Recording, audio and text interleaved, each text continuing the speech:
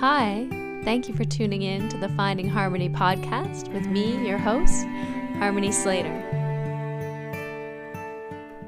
Hi, welcome to the Finding Harmony podcast. I'm so happy you're joining us today with our guest, Mark Roberts.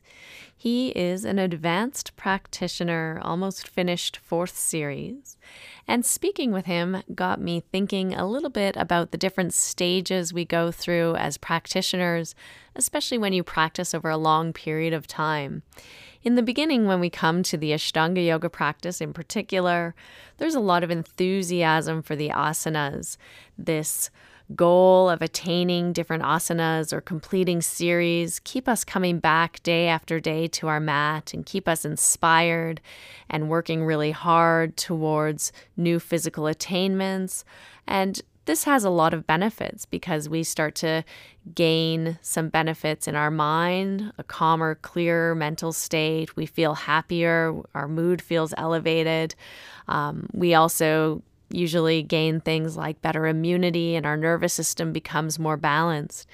However, after some time, what can happen is we start to lose the enthusiasm for postures, for asanas, and we maybe want to go into a little bit more of the subtle aspects of the practice. We want to go into the deeper areas of the yoga and how can we still attain these benefits like reduced anxiety, elevated mood, good digestion, improved sleep quality. How can we attain all of these things without having a really strong, hard physical asana practice driving us? And this is where I believe the 4th limb of yoga comes in, the pranayama, the expansion or extension of the prana, where we really start to tap into the subtle body and the movement of energy in the body using the breath.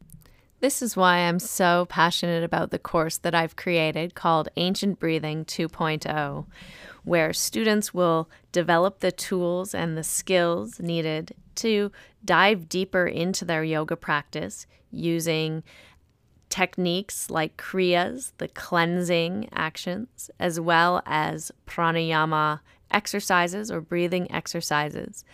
And we'll learn the connection between Ayurveda, the doshas, the Vata, Pitta, or Kapha, and how they relate to specific pranayama breathing exercises. And by the end of the course, students will develop their own pranayama practice that is specifically suited to their personal constitution. So if you've been thinking that it's time for you to dive deeper into the other limbs of yoga and specifically develop a regular breathing practice in addition to your daily asana practice, then this course is definitely for you. Pranayama will help to enhance your feelings of balance, increase your health. It will lessen tension and bring a calm, relaxed state to your mind with more clarity and focus. I wanted to make these classes accessible to people in all different time zones, so I'll be having live classes on Saturdays, which will be Sunday morning in Australia and Asia, and then also Sunday mornings. If you're living in North America, you'll have 2 times that you could join, Saturday afternoons or Sunday mornings. And for Europe and Asia and Australia, it will be on Sunday mornings. So if you're interested, you can head on over to my website, harmonyslater.com. You'll see a button there for Ancient Breathing 2.0. And when you register before May 1st, you will receive the bonus modules of the mudras and advanced practices, where we will look at mudras in the Hatha Yoga Pradipika, as well as some advanced pranayama practices and the Ashtanga Yoga lineage pranayama practice as well. We will talk about that and go over it. So it's a wonderful course filled with lots of information. You get lifetime access to all of the video content and classes with me, so you can continue to learn and deepen your pranayama practice as we move forward. One other class you might be interested in is my free masterclass, that will be offered on breathing exercises and techniques, simple ways that you can just begin a breathing practice if you're new. This is good for people of all ages and all levels, especially if they're not even yoga practitioners yet. These are simple exercises and ways that they can start to develop a breathing practice without any past experience of yoga at all. So you can find that information also on my website, harmonyslater.com. So I hope you'll join me. I'd love to work with you and help you deepen your knowledge of yoga and the yoga practices and work on the pranayama with you in these courses or in the free masterclass.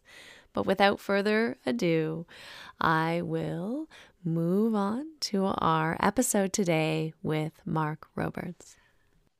Hi, welcome to the Finding Harmony podcast. I'm so happy you're tuning in today. I'm here with Russell. As it turns out, today I'm the worst looking of the three people on the podcast. This is normal, but it's certainly underlined today. That's because we're here with the very talented and handsome Mark Roberts. We're married. You and I are. Hi, Mark. How are you doing? Hi, Harmony. Hi, Russell. I'm doing good. It's good. So nice you could join us today. Yeah, thanks for inviting me, and thanks for such an introduction. I have my own interview. Interview? Are you gonna just talk to yourself today? It's an intro. I have my own intro. Mark Roberts has been a devoted student of yoga since 1997. He's been fortunate enough to learn from many of the world's great masters. 2010, he became one of the few students worldwide to be certified in the Ashtanga Yoga method. It's widely understood that he is the best looking man in our community. Has that been a burden for you, Mark? That's not saying much for the men in our community, I think. Well, it is a low bar, Russell, isn't it? No, yeah, you're forgetting the two Johnny Depps in our community. Who are they? There's Johnny. Yeah, RNA. First it was RNA, and then Johnny came and took the title of Johnny Depp off RNA. The real Johnny Hagg, or Johnny Hagg, Johnny Depp. They've got little. They're in another league. I can't compete with those guys. They've got like little girl faces, like that appeal to like 12-year-old girls. And they don't like 12-year-old girls. What they're most frightened of is like real men like you. Got a real man's face, but still blonde and blue-eyed. It's the like perfect mixture. The Brad Pitt vibe. It's the going. fucking Brad Pitt thing, and Peter Sanson was the Brad Pitt. No, I think you're a little more Brad Pitty. Brad Pitt was the Russell Crowe of our community. Oh, Peter Sanson was the Russell Crowe. Yeah, that's true. That's true. Right. Yeah, you're definitely the Brad Pitt. Peter would definitely be Russell Crowe. Yeah. And Johnny Hagg, I think, would definitely take the Johnny Depp. And I was like the Will Ferrell of our community. Russell's like the Will Ferrell. Yeah, he's got that, muffin top and the curly hair, and it's like, that's the combination that I'm going for. But he's funny, and you're funny, so there you go. Thank you. It goes a long way in this world. It does. Many girls will tell you. Where are you today? Today, I'm in Hyderabad, which is in South India. Why are you there? So we came here March 12 last year in a kind of a panic because, our intention was to have the baby here, but we were sitting nicely in Bali, taking our time, and then suddenly COVID hit and we got this message that the borders were closing. And, March 12 was the last day to get back into India. So we frantically got tickets and flew here and made it in before midnight. And then we've been here ever since. By we, you mean Deepika? Yes. Yeah. Oh. See, I think of you as a kind of giant in our community, and I didn't have any idea who Deepika was until our interview, but she's actually like super famous. Yeah. Yeah. I had Oh, no totally. idea. I'm nothing in comparison to her over here in India. In Canada, I'm also Seriously. nothing in comparison to Harmony. That's That's Yeah. amazing. no, you're not Indian though. Oh, really? That's good. I'm glad you've done your research. Has that been a struggle for you not being Indian? Because In what sense? in my ethnicity, we have to study Hebrew for 2 years before we can become Jewish. I mean, is that something that you had to do? Are you Sikh now? What did you? No, I mean, Deepika is not a Sikh, although she has Sikh bloodline. She's Hindu. Oh, she is. Yeah. We didn't Although really touch on that in our interview. She is interesting little fact here is that her one part of her bloodline is related directly to Guru Nanak, who is if you're not aware, is the guru of the Sikh tradition. She mentioned she's actually related to Guru Nanak. But her family is Hindu. Oh. But no, I didn't have to become Hindu. I mean, from my experience of Hinduism and like what I've been through with the family is that it's very open. Like even we had a Hindu marriage ceremony. Mm-hmm. Even though I guess I'm born Catholic, but I would consider myself more agnostic. Mm-hmm. But there was no problem with me marrying into a Hindu family. And you walked around the fire and did the whole thing. Yeah, we did the whole thing. Yeah, the ancient Vedic ritual. That's amazing. Yeah. And were you in India? Incredible experience. Yeah, we had the wedding in Kerala. Oh, nice. We chose Kerala just because it seemed like a good place for all, my family and friends could come to India, and because Kerala was sort of accessible and comfortable, we rented a hotel there. And was it near the beach area? It was not at the beach. It was more inland. It was by a river. Oh, nice. Beautiful. We actually thought about doing it in Mysore, but that didn't happen. No. Well, that's nice. It's nice to have your own private ceremony. And you've spent many years in India, so you're kind of an adopted citizen. Adopted son. Yeah. Adopted son of Mother India. Yeah. Do you remember meeting her parents? Was that awkward? I don't remember exactly the first time, but it was actually surprisingly not too awkward. They're very, very loving and accepting people. They welcomed me from the first day. Nice. Oh, that's nice. So I was very lucky in that way. I mean, because you hear those stories, right, about the traditional Indian parents and how difficult it can be for the future son-in-law. Mm-hmm. But yeah, that was not my experience at all. I was very, very fortunate. I am very fortunate in that sense. That's interesting. I've been flying up to Canada for like 18 months before Harmony's father understood that I was heterosexual. It was a total surprise to him, and it was no idea. So you're Australian then? So you're a bit like Chandler from Friends then. Yeah, maybe. Any person that you can think of that seems gay but isn't. I'm that guy of our Ashtanga yoga community. Yeah. I think I'm not. Yeah, sorry. Continue. Go. Yeah. Please, we'll edit this out. Yeah. I'm sure just during this lockdown, I think we've watched Friends on repeat 3 times or something. Oh man. And I feel like we're not the only ones. Yeah. Yeah. There's a lot of binge watching happening. Yeah. Oh God, there is. We've seen every show now. Yeah. We watched Arrested Development a couple of times. Yeah. There's a guy there, Tobias Funke, on Arrested Development, played by David Cross, who is spitting image of my brother, but is the very closeted on the show. And I keep thinking that he's like me a great deal. So you grew up in Australia. I have this idea that Australia is just a lot like Neighbours.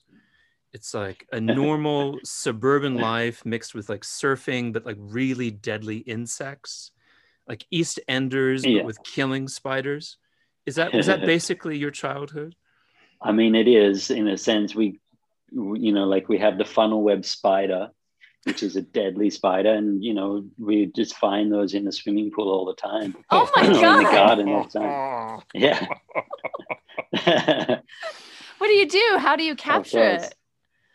I mean, the funnel webs usually they commit suicide by going in the pool. So you just have to wait long enough to find it up. Yeah, wait long enough for them to drown themselves, kind of thing. So yeah, we funnel webs. We don't. I mean, yeah, there are definitely snakes more in the bush rather than not necessarily in your backyard. But it depends where in Australia you live. And then crocodiles. Great, sharks, of course. Yeah. Did you swim a lot growing up? Were you on the coast? I mean, I think everything in Australia that's livable is on the coast, right? Yeah, pretty much. So I did swim a lot, but I grew up, I'd say it was probably half an hour drive from the beach. So I didn't.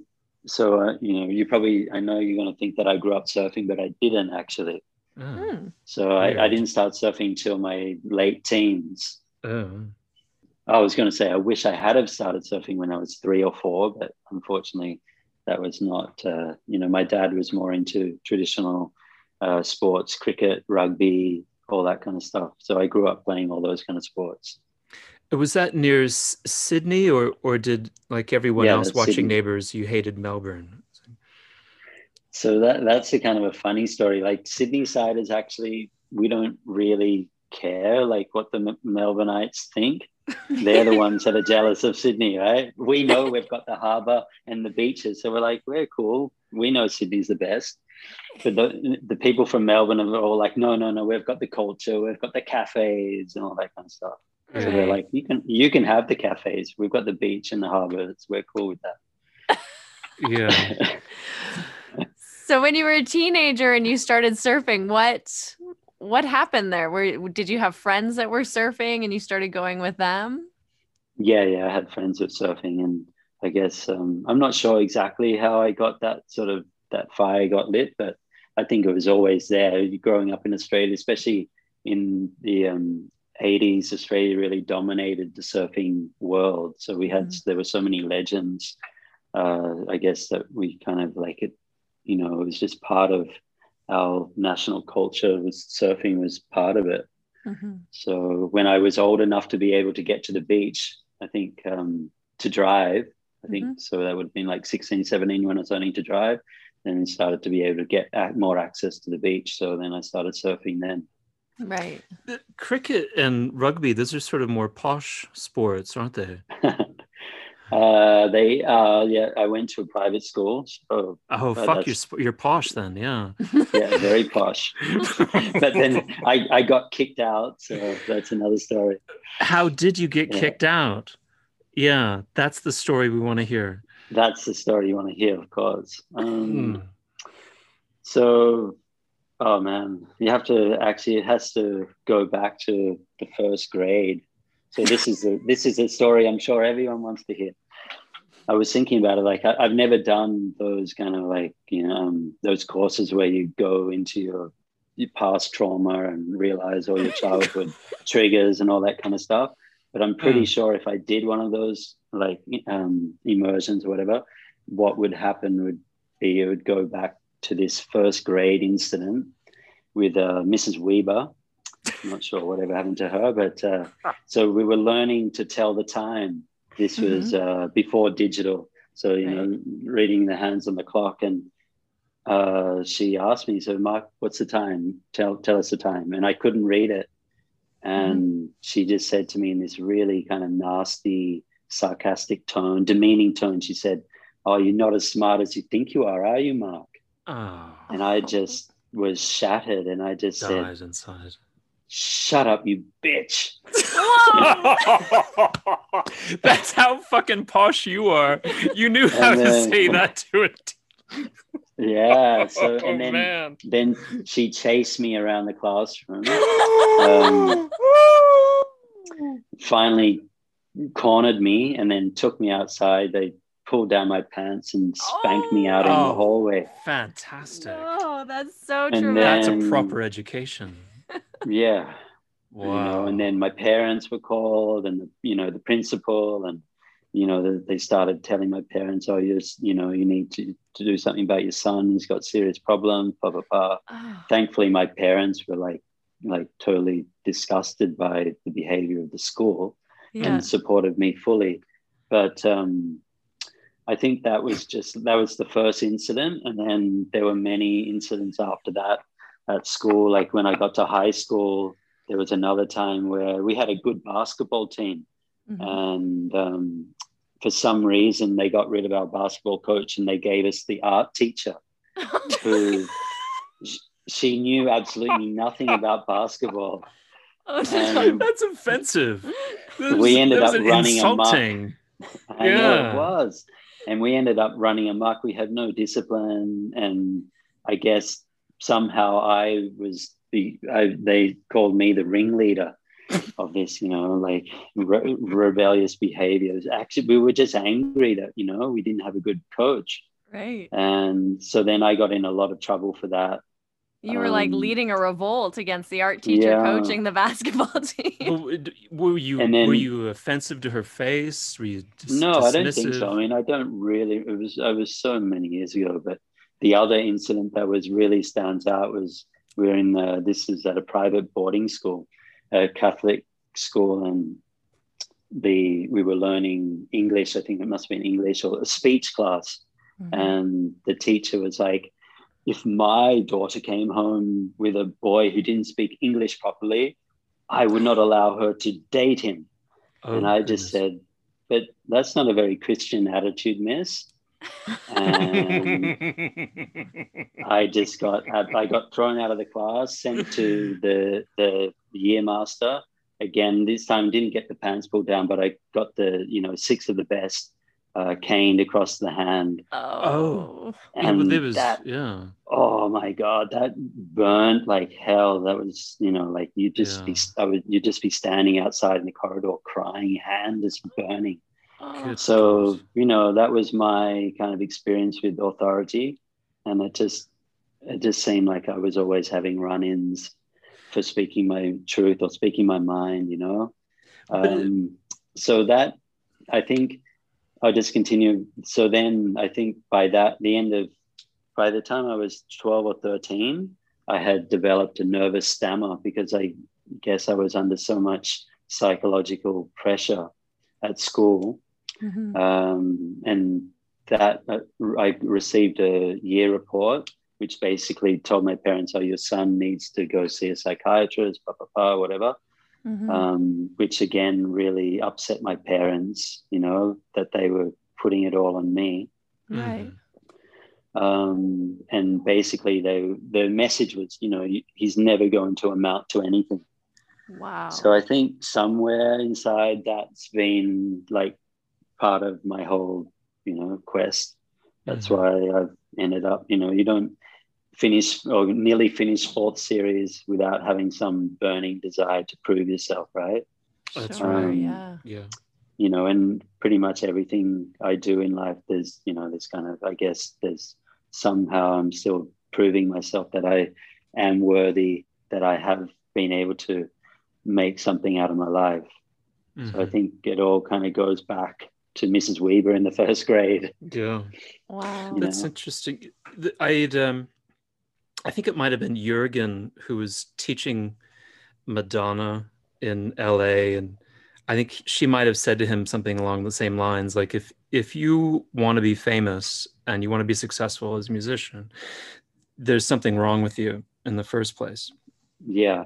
And that's a little bit like what you're describing, the amount of intensity that you have to bring to an Ashtanga yoga practice to do 4th series, as the two of you have done, it's a labor of love, but it is also there's got to be something driving you is on a deep subconscious level. Is a self-punishment there at some point, just to brutalize yourself in that way. Yeah, or is that too strong? It doesn't. Yeah, that's a little too strong. I think I don't ever feel like I've brutalized myself. Although, yeah, maybe from a certain perspective, you could say, why would you, put your body through what I've done? Yeah. Which one of your parents do you think you'd take after? I'm definitely a combination of both. Because my mother is, I would say, more like she's been the one. We have all the deep existential crisis conversations. Because like ever since I can't even remember how long back it goes, but I've always had this question. I think it must have been 3 or 4 years old, like thinking or having this realization, that death is going to be coming at some point. Sort of like, how do I phrase it? Like I had this knowing that the universe had existed forever before I came, and then after I go, the universe will continue to exist without me. I sort of had that deep realization when I was 3 or 4, and it used to scare me a lot. But I always used to think it's okay. Like by the time you're 80 or something, you would have come to deal with it. So I would just, kind of forget about it. But my mom is kind of got that same burning question or fear, I guess, because she is very deeply connected to her Christian faith, particularly to her relationship with Jesus, which I don't know if Mum's going to listen to this, but I think it comes from there's a fear of the unknown, right? There's a fear of death, and there's a certain security in knowing that we're going to go to heaven, that Jesus is going to be there to, take care of us when we leave, So I get that that's definitely something that my mom and I have in common. And she's, continuously on that search and learning new things. She was a lawyer. She retired and then went into art and singing and learning dance. And now she's been the last 10 years really into Tai Chi, plus her kind of Christian meditations and so on. And then from my dad, I get the more, like the discipline of being able to, he's also a lawyer, but he was a squash player. He was also from a very young age, he was part of a rowing team. He was a coxswain. So I get my height from my dad as well. The coxswain is basically the little guy in the crew. But he went to the Olympics as a coxswain. So coxswain is like, their role is basically the coach, the motivational guy who gets everyone going. And then he ended up taking up squash, and he became the Australian team captain. They won the World Championships in South Africa. He was New South Wales state champion.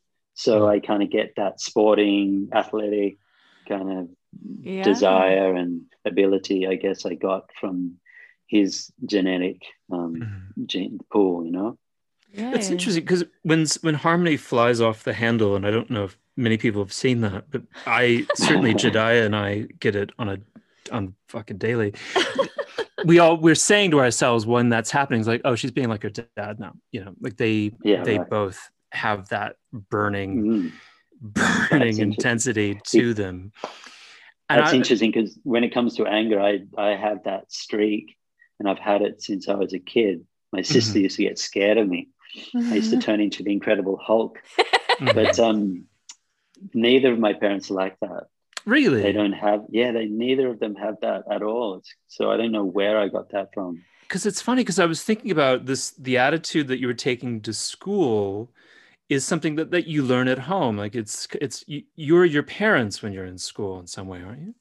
Yeah, but somehow, no, in that sense, I'm definitely my own. I inherited, or there was something else that was happening with me, because neither of my parents are like that. Yeah, it's the pitta. It's all that pitta in you, all the I had fire, a lot Mark. of pitta. Yeah. I do have a lot of pitta. You But and me then there's this both. expression, no? There's this expression, whatever your parents repress, your children express. Yeah. So perhaps at some level, my parents repress some kind of like anger or something towards authorities. And and it came out through me. Yeah. I mean, what's interesting about my dad is he's not very like expressively angry. He's very like quiet and doesn't talk most of the time. But like if he has a few drinks, you know, he gets really excited about things. And then I have seen that. Yeah. Which can come out not so much as anger, but just like talking and expressing himself. Expressing emotion. Yeah, expressing allowing emotion to yeah. come out. So sometimes it'll normally... be crying. Sometimes it will be like loud, kind of exuberant shouting. Like, you fucking liberal. That may or may not have been mentioned. I was the only one in the room, so no one else was witness. So I can't prove that it happened. Gosh, so it was your mom then that introduced you to meditation and yoga. Is that correct? Did I read that right? Yeah. You weren't doing it already. So I think that must have started around the age of 18, 19. I think after I finished high school, then my mom started to get me into meditation. How did At that time, happen? she was doing some kind of Christian meditations, and she started introducing me to some books about that. She felt you needed it? I think probably. And also I was ready, I guess. Because I had spent, I'd had that, as I spoke about that desire about, the meaning of life, who am I, why am I here, that kind of stuff had always been there. And that had also been part of my problem at school, was like, I was thinking, like we have this, limited time on earth, we have this ephemeral existence, and is like the system or, what's being taught to us at school and, the path of life of just, I don't want to offend anyone, but at that time I was thinking like this idea of going to school, going to university, getting a job, becoming a doctor or a lawyer, whatever, and just getting a house and a kid and a dog, and then just working, slaving away until you finally enjoyed your life at retirement, was something that I didn't want to buy into it. So I was always, I guess, rebelling against that system. Yeah, I can relate to that. Yeah. Here we all are, family householders. Yeah, exactly. But because in India they have that similar kind of idea, right? The Purusharthas, I think they call it, with the 4 stages of life. That's right.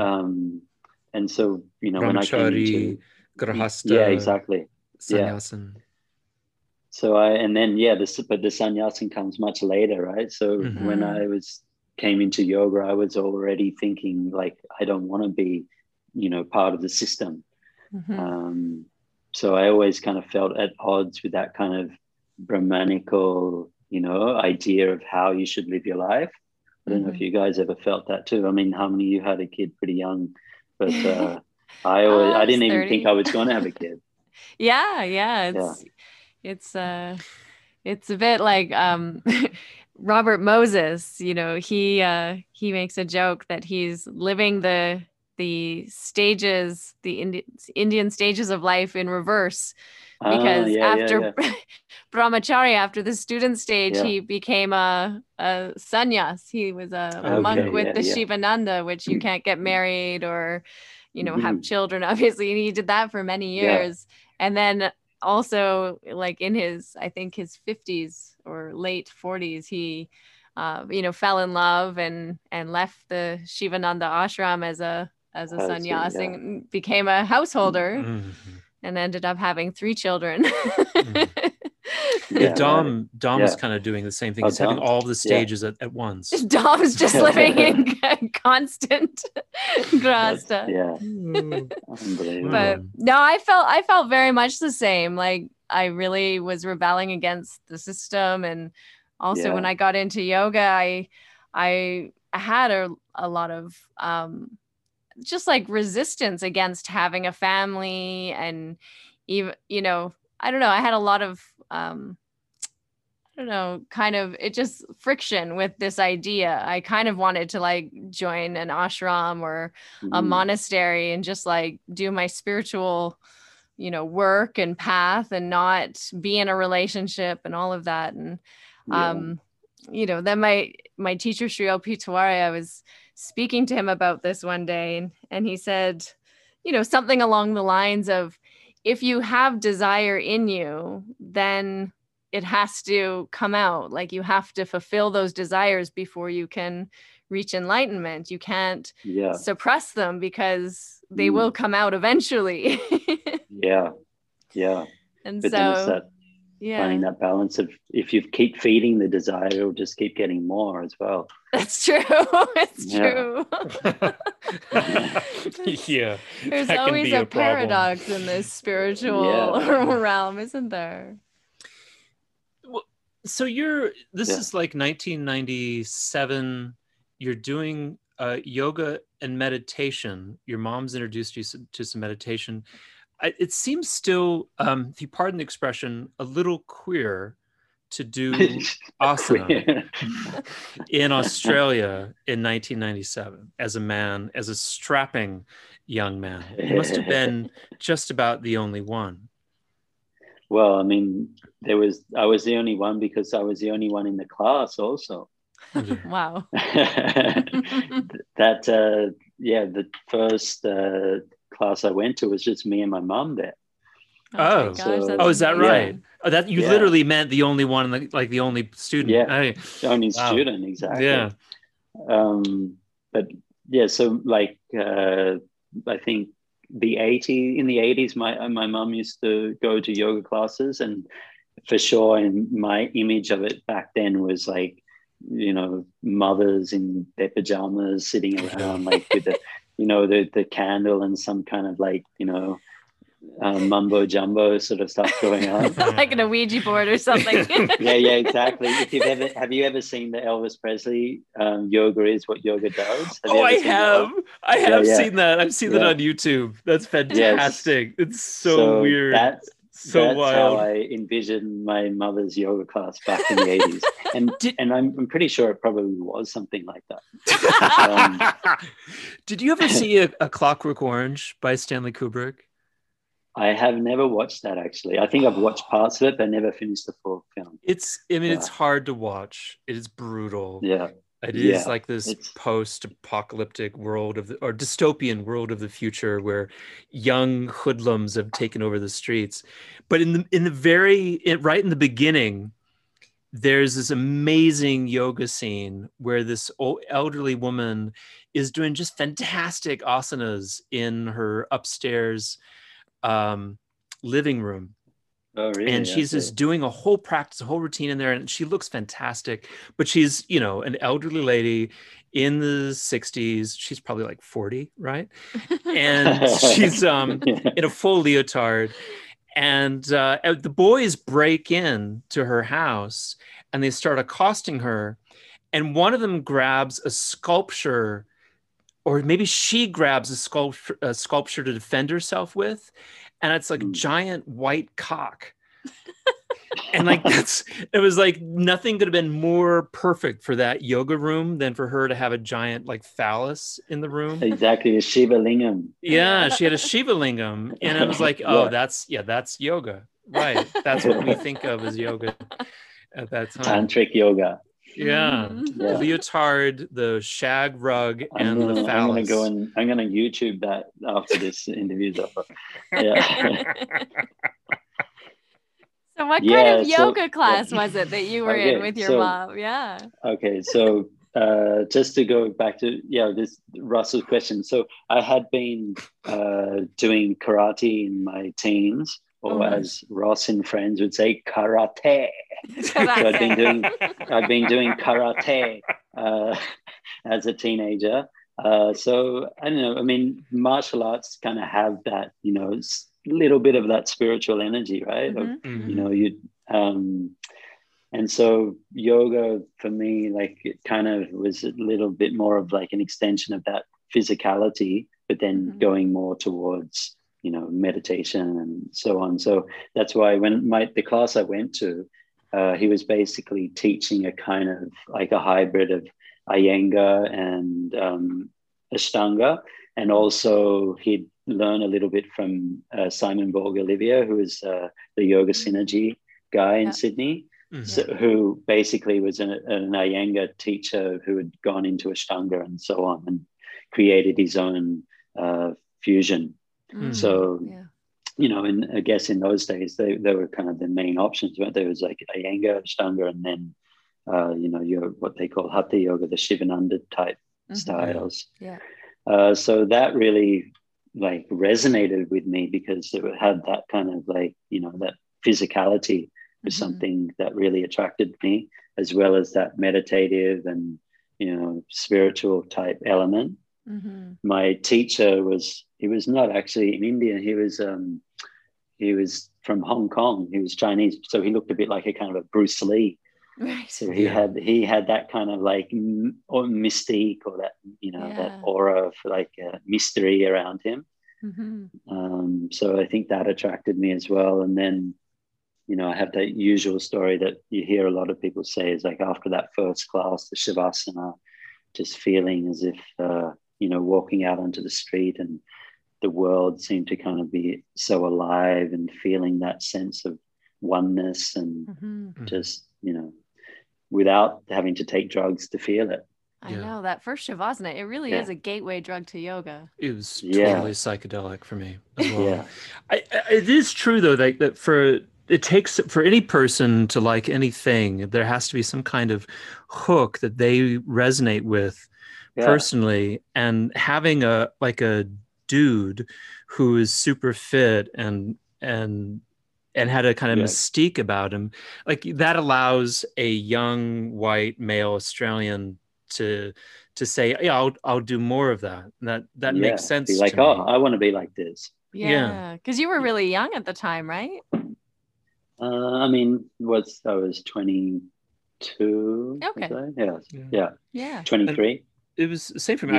I was in college. Not so young. And the Ashtanga yoga teachers randomly, my first class was Ashtanga yoga, and I walked in and he was just like this super cold Austrian, like Übergrufenführer, and it was like, yeah, this is for me. This is like clearly where I'm supposed to be. Didn't speak to me for 3 fucking years. I was like, great. I don't know anything about this. I walked out of the class the last time knowing nothing about it, didn't even know what it was called, and went to another yoga class and was like, oh, it's Ashtanga. I do Ashtanga. And I had no idea until I graduated school that I did Ashtanga yoga. Yeah, that's crazy. Does that guy still teach or practice? Yeah, he's super. He's a for a particular generation, like with Dom or Eddie Stern or Guy Donahue, like they know him really well. That's Sudha.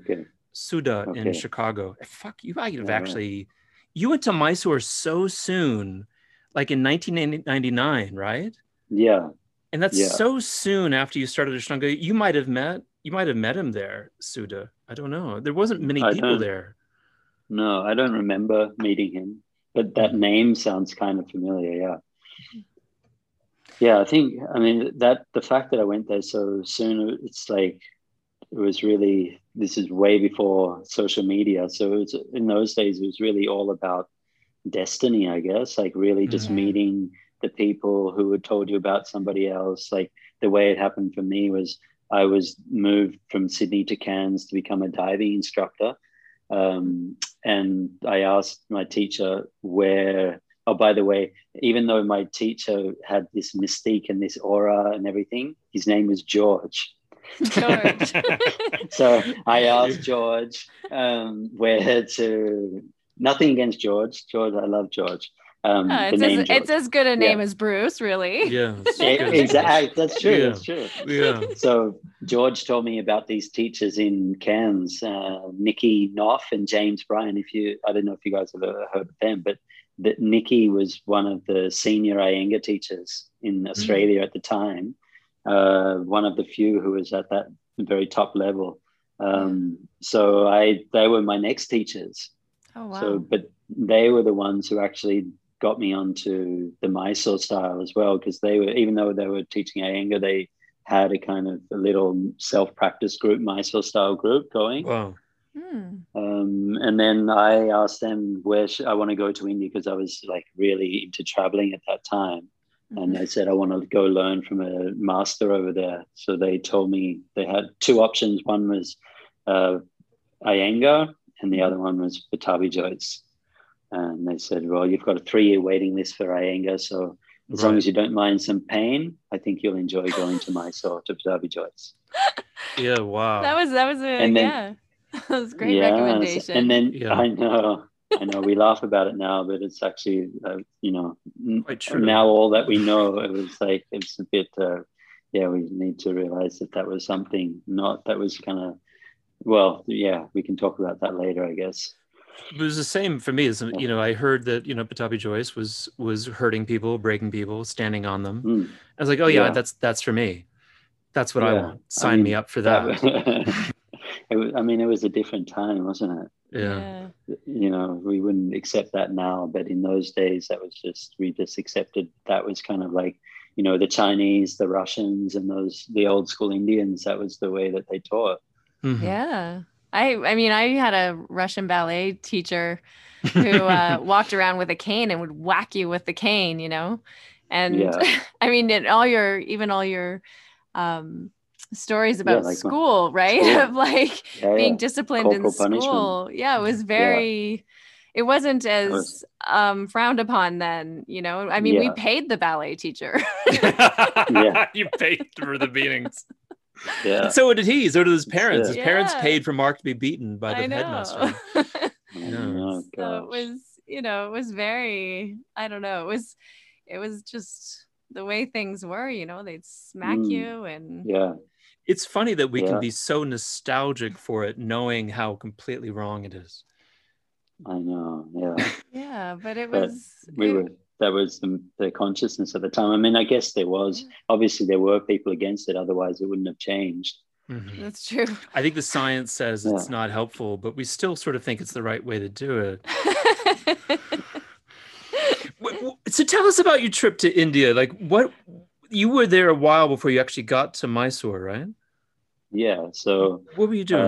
I'll just backtrack a little bit. So I had finished I'd got my dive instructors. So my plan was to travel a little more. I wanted to go to India, do the yoga thing. And then I was going to go to Thailand and, see if I could find a job as a diving instructor somewhere in Thailand or Indonesia. I wasn't sure yet. Mm-hmm. But in the meantime, I had to go back to Sydney to make some money. So I was working on a lawn mowing gardening run, which was super fun. And it allowed me to continue my yoga practice. So I would I would get picked up for work at 7 a.m. or whatever, and we'd finish by 3 or 3:30. And then I would jump on a train and go to the city and go and practice at Yoga Moves, which is Eileen Hall's place. Yeah. So back in those days, it was that was kind of like the hub of Ashtanga in Australia, one of the few hubs. Like so going to Eddie's in New York. It was the place to go. It had that feeling. It had that smell. Yeah. You'd go up there and it had that smell. I don't know if you guys remember that, but the smell of like a yoga room of the sweat of and 8 years of sweat.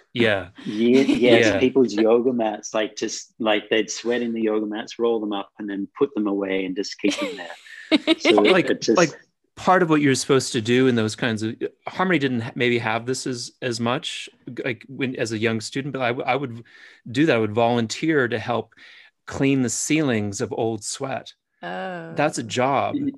Right. Somebody I mean, needs to do yeah. it, you know. Absolutely. Yeah. Was and so Eileen teaching in the afternoon then? Eileen was teaching. It was a kind of a rotating. There was also Peter Sanson was there. I remember like very distinctly Wow. Peter rocking up into the office and Peter just sitting there chanting the Bhagavad Gita, not even like looking up and saying hello or anything, just chanting the Bhagavad Gita and just like thinking, what, this is weird, but okay. And then there's you know, in that old poster of Leno's of Patabi Joyce and A Yogi's Life, I think it was called. Yeah. Mhm. And those old pictures from the Yoga Mala, basically. Eileen was there. Mike and Victoria, who live in New Zealand. I don't know if you guys ever met them. I think they were my main teachers at that point. And then, I was like, okay, I'm going to go to Mysore. So once I'd saved up enough money, I went to India. Actually, I got a round the world ticket. So I stopped in the States first. I went to Eddie's. I remember going to Eddie's, practicing there. Good for you. And I remember meeting Regina. Oh, yeah. Yeah. Sister Shri. Is that right? Yeah, Sister Shri, exactly. Yeah, Sister Shri. And asking her, like, you know, what's Mysore like, whatever. I remember having a quick conversation with Eddie and saying, you know, asking, because I was into traveling. It's like, don't you like, how come you just always go to Mysore when you go to India? Don't you like want to go travel and see India? And he was in Eddie's like very stern way. It was the perfect name for Eddie, wasn't it? In those days? Yeah, it is. So he just said no. Like once I found my guru, my life changed. I was like, okay. Yeah. You're like, note to self: go travel first. Yeah. Exactly. So that's what I did. I went to the north. I landed in Delhi, and I did, went to Rishikesh and went up to the mountains, Dharamshala, all that kind of thing. Nice. Had some crazy adventures. Made my way down to Rajasthan, and then Mumbai, and then finally to Mysore. And then, Was Mysore particularly weird or different for you? Mysore was actually so like pleasant after being in the north. Yeah. It was like the north I found were pretty rough, and especially, living as a backpacker in all those dodgy motels and going from place to place and getting, every time you'd land in a new town, like you just get accosted by different like rickshaw drivers and, all these confidence tricksters trying to like swindle you out of your money. Yeah. You had to really have your street smarts about you in those days. Probably you still do, I guess. I have to say that I had circumnavigated the globe. By the time I got to Mysore, I'd already been around the planet once and gone to all these countries. And my first weekend in India was like shocking. I was like, this is nuts. Oh, yeah. I cannot be here. I did not want to ever. I didn't want to be there once I got there. I was like, this is the same. Like, whoa, I've been to fucking Russia. I've been fucking, I've had an AK-47 pointed at me. I do not want to ever be, I don't want to be in this place. I need to get out. And it was really difficult to land in India in a way that I could finally get comfortable. And it took months before I felt like adjusted to being there. Oh my God, it's changed so much, hasn't it? Like, I was similar. I had been to the Middle East. I traveled all through the Middle East. But when I got to India, it was just something else, like just even the smell. Like when you get like it, you don't get that so much anymore, but I'm sure you guys remember you'd land in Bangalore, you'd land in Mumbai or whatever. And just the smell, like it was incredible. And then I remember the first night in Delhi, just waiting for a bus to go to Rishikesh, and it was just absolute chaos. Every half an hour or something, all the electricity would like shut down, and then like 30 seconds later all the generators in the city would start up, and then it was just this noise. And I remember this cow just coming up to me and just shitting right at my, like in front of me. And then this beggar coming up and like asking for money, and then walking off, slipping in the cow shit, landing in it, and then just kind of dusting herself off and then getting up and walking away. And it's just like, where the hell am I? That reminds me. Yeah, I remember the first weekend I was like trying to find something to eat. I was terrified. I was at a market, and the woman next to me just urinated, just like standing next to me, like didn't squat. She urinated and then kind of like shook her sari a little bit, and then walked off. And like, oh, I'm not in fucking Kansas, man. I've told Deepika these kind of stories, and she doesn't believe me.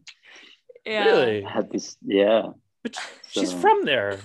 I know, but I guess when you're backpacking, you see a different side of it. It's true, because even now, probably that you've been living there for a year, you get so used to things that you just don't really see them anymore. You just it's normal, right? You're just like, oh, okay. But And, I mean, it's life not it's normal way more comfortable now. Yeah, well, now especially, yeah.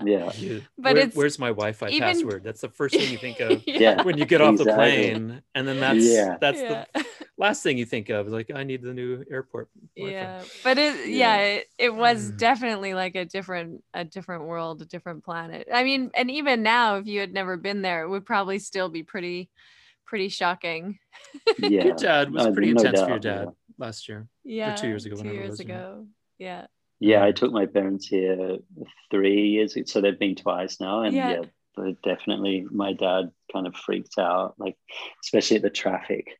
Yeah, it's intense. And then the beggars, and you don't see much here, but like if you go to Delhi or Mumbai and you see the lepers and stuff, that's pretty intense. Yeah, it is. Yeah. Your dad had a little bit of a meltdown. Yeah, I think with the intensity of the crowds, I think Canada and Australia are sort of similar. We have a lot of space. So the intensity of the crowds and the beggars and as well. The cleanliness in Australia and Canada, and then you just hear like this is, it's pretty difficult to look at that. I mean, I don't even hardly notice all the rubbish on the streets anymore. But right. Yeah. Pardon me, just every single time I've come back, my first feeling is, God, I could eat off of this road. I could sit down and I could eat off of it. I could put bread on the floor and eat off of, and just pick it back up and eat it. It's so clean. Yeah, clean. But then you would always, the next thought would be, but it's so sterile. Like everything, like even life. Like it would be so hard to come back to Australia after being in India as well, in that sense of like, just like I'd walk around the city in Australia and it would just seem so dead and lifeless compared to being in India. Yeah, I agree.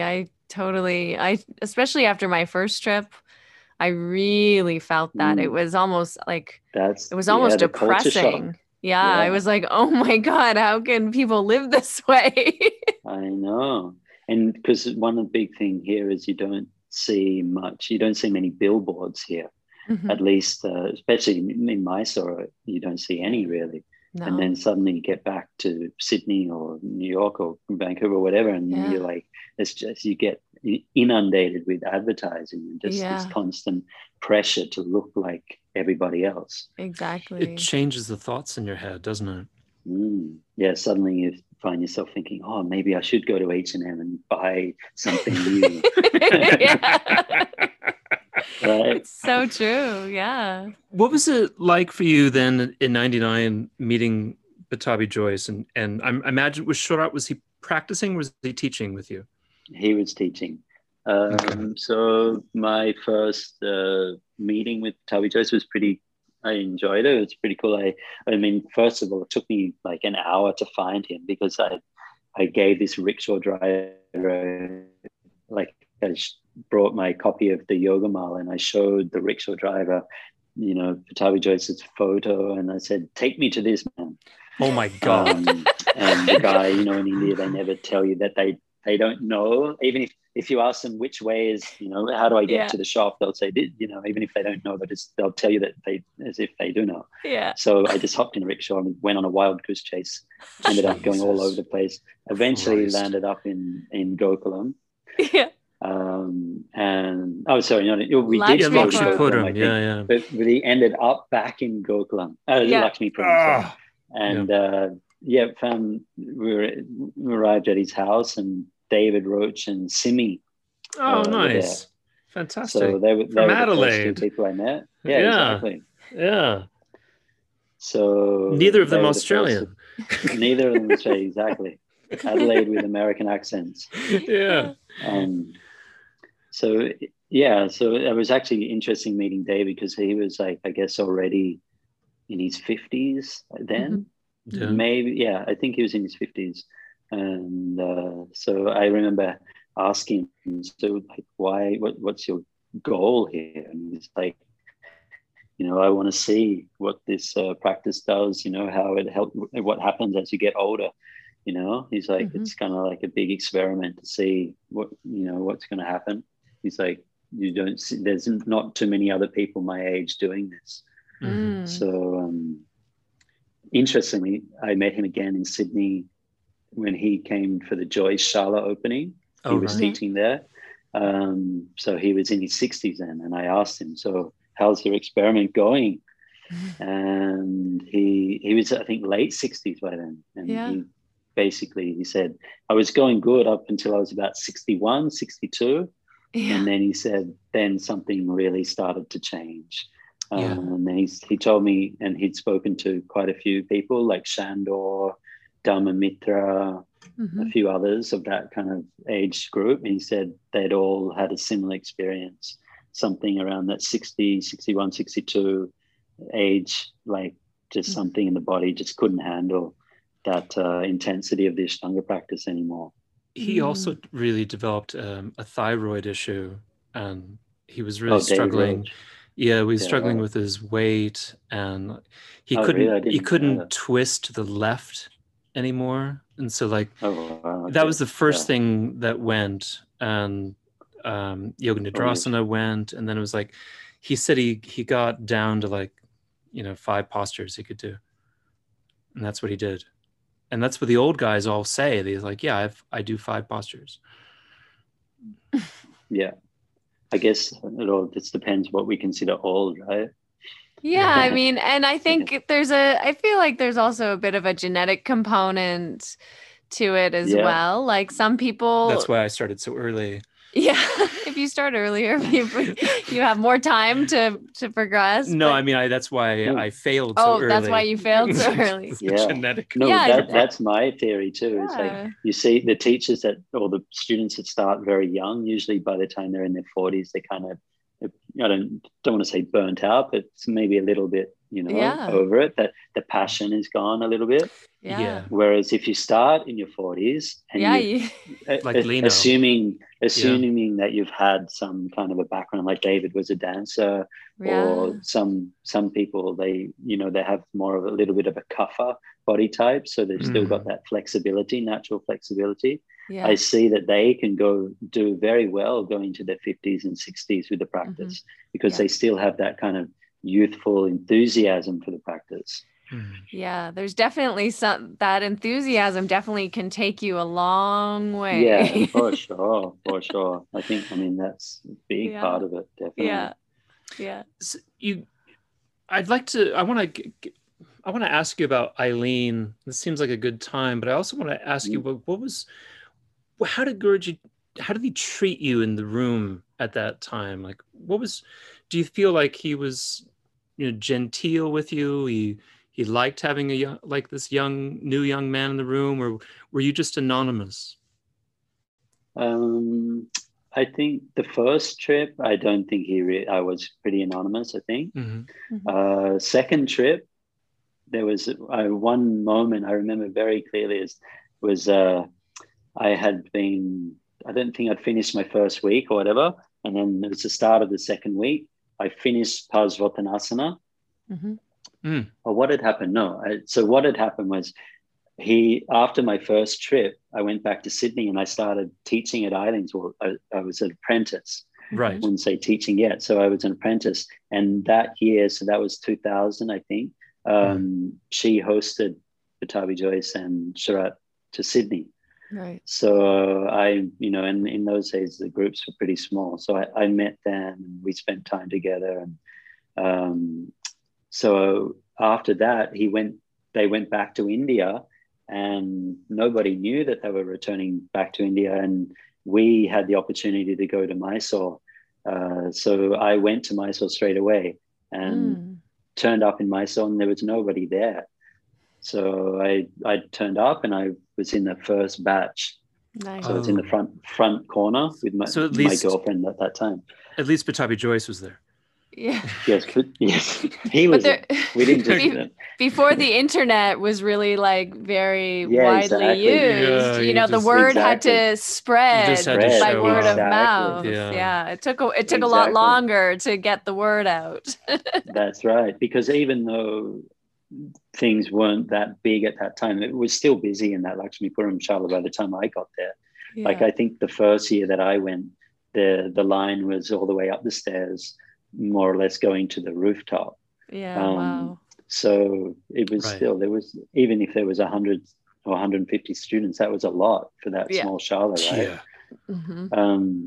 So that second trip, I guess he vaguely recognized me from Sydney when I turned up there. And so I got to the start of the second week, finished Parsvottanasana, and I had done the lead intermediate class with him in Sydney, which nearly killed me, but I'd done it. And so we'd done a week of intermediate. And then, so I turned around, I looked at Guruji and Sharath, and Sharath just stared me down. Oh, no.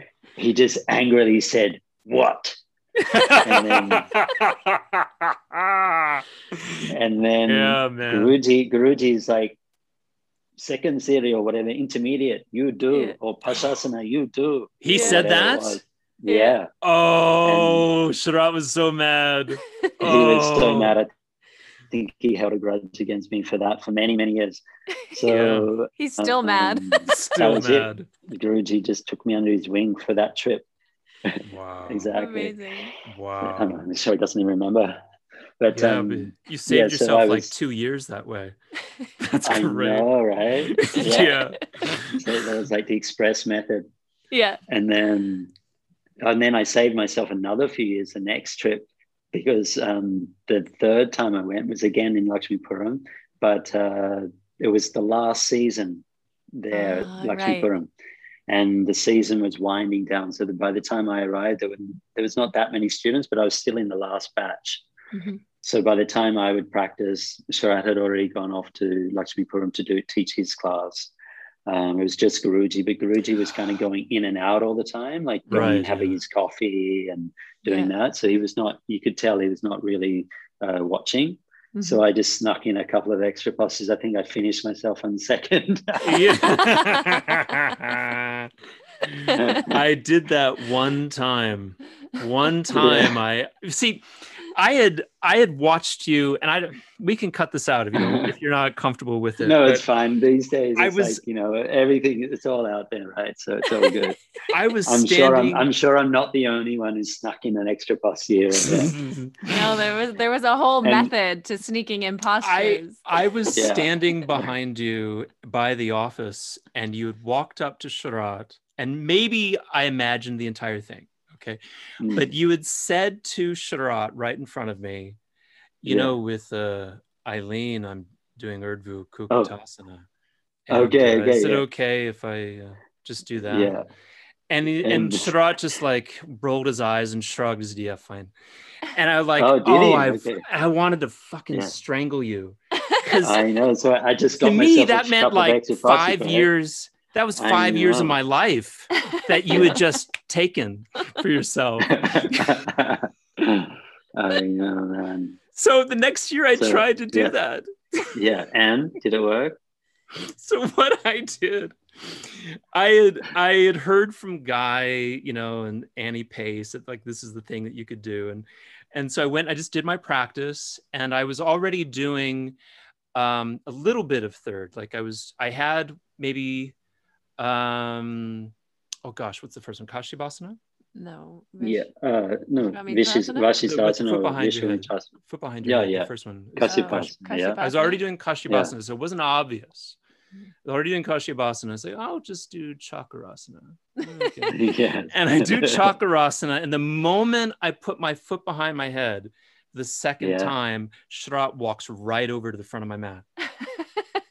Oh, yeah. Like, and then like maybe I'll just do one more. And I do Bhairavasana, and then like he's just staring at me. Yeah. And like, oh man, I can't do this anymore. I'm too embarrassed of myself. Yeah. And I finished. But he didn't say anything. He didn't just stared at me the entire time. And then I stand. It's so much. And I stand up to do back bends, and he hasn't moved like a rock. And he just looks at me. He's like, "You think I don't remember everything? Every posture you've ever done? Whenever you started or done them?" I'm like, I've just died inside. Died like a wet flower, you know, just like, oh. Cut. And then that was it for that season for you? Did he give you any more or no? Oh yeah, I didn't get another posture. Fuck no. Yeah. No, that was I got all my postures the first day. Okay. And then 3 months later, I didn't get any more. Yeah. and I didn't get any more until the next time I came. But it was just like I never stole a posture again either. Jesus, it was brutal. Man, I mean, I guess this is an interesting conversation, isn't it? It's like even like someone who's not in this Ashtanga world would think, why would you need to steal a posture? What's all that's about? Yeah. What is it about? And, yeah. And something I've been thinking about a lot lately is like, if that whole like hierarchical system, that whole game that was being played, if that was not there, would it have had the same magic? Would it have had the same appeal? Yeah, probably not. I kind of think it wouldn't have worked. Mm-hmm. I think it's a lot of it. I think it's a lot like karate that way, where if you don't have another belt to work towards, then why are you involved in this spiritual art? and if you could just give yourself belts, it wouldn't have the same value. It's true, right? Yeah. You like walk in and you're just like, yeah, okay, I'm ready for the next one. But if you could steal a belt, how cool would that be? If you could I know, but things would soon show up if you had to go in a tournament, though, wouldn't it? You had to go against people who were actually black belts. Yeah, it's such an interesting thing to think about, because in our like little Ashtanga yoga bubble, I mean, it was a really big kind of topic and psychological thing, is like practicing every day so hard. You might be like, you know, at your last posture, and you know, maybe it's like Bakasana or something, and like every day you're jumping into Bakasana B perfectly, you know, and landing it and like holding it for 20 breaths just to be sure, you know. Does he see me now? Then just like the corner of your eye watching to see if he's watching. Yeah, and nothing, right? And it could be like a month, it could be 2 months. I think like Greg Nardi was in Dvipada for 5 years. Yeah. And he's like sitting there doing it perfectly, like, is anyone noticing? We don't know the backstory. That he may have insulted Sharath to his face. We don't know what happened, but that was cruel. So, but there was something really, I don't know, that like this idea that the teacher can see when you're ready, or like also is kind of like destroying your ego by making you wait. He can see that you want it. Yeah. And that was always the thing. People would always say, as soon as you stop wanting the next Yeah. posture, you'll get it. Yeah. Right. Oh, yeah, and yeah. and it really worked, actually, because Try and pretend to look like you don't want it. no, but I have yeah. done that. Totally yeah, detached. that really doesn't work though. It's almost like they can tell, like, you're just so destroyed and like emotionally, like, you're like, I don't care if I ever get another posture. I really don't. I just fucking hate this practice. And then as soon as they feel that in you, like just that complete like disillusion of your ambition and your desire and your ego, then they're like, oh, here's the next one. You're like, and then you're back in the game, right? I think that I always had that desire and ambition, and even though I would tell myself, oh no, I'm not attached to this. And, but I would be interested to like go back just for that reason, to practice in that kind of environment without that, because a lot of that kind of drive is gone for me now. So Yeah. I would be interested to see what my experience would be just practicing for the delight of practicing without trying to go anywhere, without trying to get anything. It would be just like practicing next to Johnny Smith. Yes. That's what that Yeah, looks yeah, like. yeah. Or Peter Or Sanson. Peter Sanson, yeah. Yeah. Both of them, they're just like so Krishna about the whole thing. But yeah. it's interesting because you do get to a place in your practice, and I mean, I'm not sure if you finished fourth, Mark, or not yet, but it doesn't. No.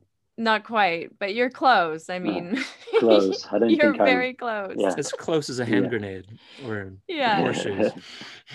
But I don't know for you, like, finishing might have the same result, Russell, as pulling as a hand grenade. Yeah. That's, I kind of got to a place, like, really, like, in my soul, somewhere in fourth series, where I was just like, I just don't have it anymore. Like I just don't have that desire to keep up the regiment, to keep up the pace, the pushing, the drive that's needed in order to climb that mountain. And I was like, I'm just cool here. Like, this is good. I just want to kind of maintain as best I can. For sure. Did you feel like that too? Yeah, definitely. I mean, I don't know how it just kind of happened for me that way. Just the last few years, that desire for the fourth series or whatever just fell away. But I think a lot of it probably comes from also like not wanting to have that physical pain, or what, pain is a good word, I'd say. Like when I was like in Mysore at that time, when I was doing all of third and most of fourth or whatever, I used to have to take anti-inflammatories. That's like the dark side of the practice that nobody talks about, but that's I'm not alone in having to do that. I think a lot of people, you're not alone here, that's for sure. Our last trip to Mysore, I mean, I hadn't really done it a lot. But when you're grinding up inflammatories so you can snort them in the bathroom before practice, things have hit rock bottom. Yeah, but to practice at that level day after day after day it definitely takes its toll, doesn't it? It does. And, I think all of us know that it's not right, but we turn a blind eye to it. Because there was something else, we were involved in there was that group mentality, and just we were just willing striving, man. Yeah, we were striving. When like and Mark also Yao, I guess Mark, well I didn't mean to interrupt you, but just like that he was like the most advanced practitioner of our generation. And he was rubbing himself with liquid ibuprofen every morning, was indicative of how bad off we were. Like that's like for sure. Even I don't know if it's true, but I heard that what was his name, the guy from Hawaii who was the bodybuilder and then became Olaf. Olaf, yeah. I heard that he basically would be taking tranquilizers in the day and then uppers in the morning before practice. I saw his box. All that stuff was in there, ketamine, and Yeah, right. Ketamine is a horse tranquilizer, right? That's what I heard that, but I wasn't sure if it's true. So I mean, that stuff is crazy. I mean, imagine if Remsky knew that. Hopefully he's not listening. But Olaf wasn't ashamed of it.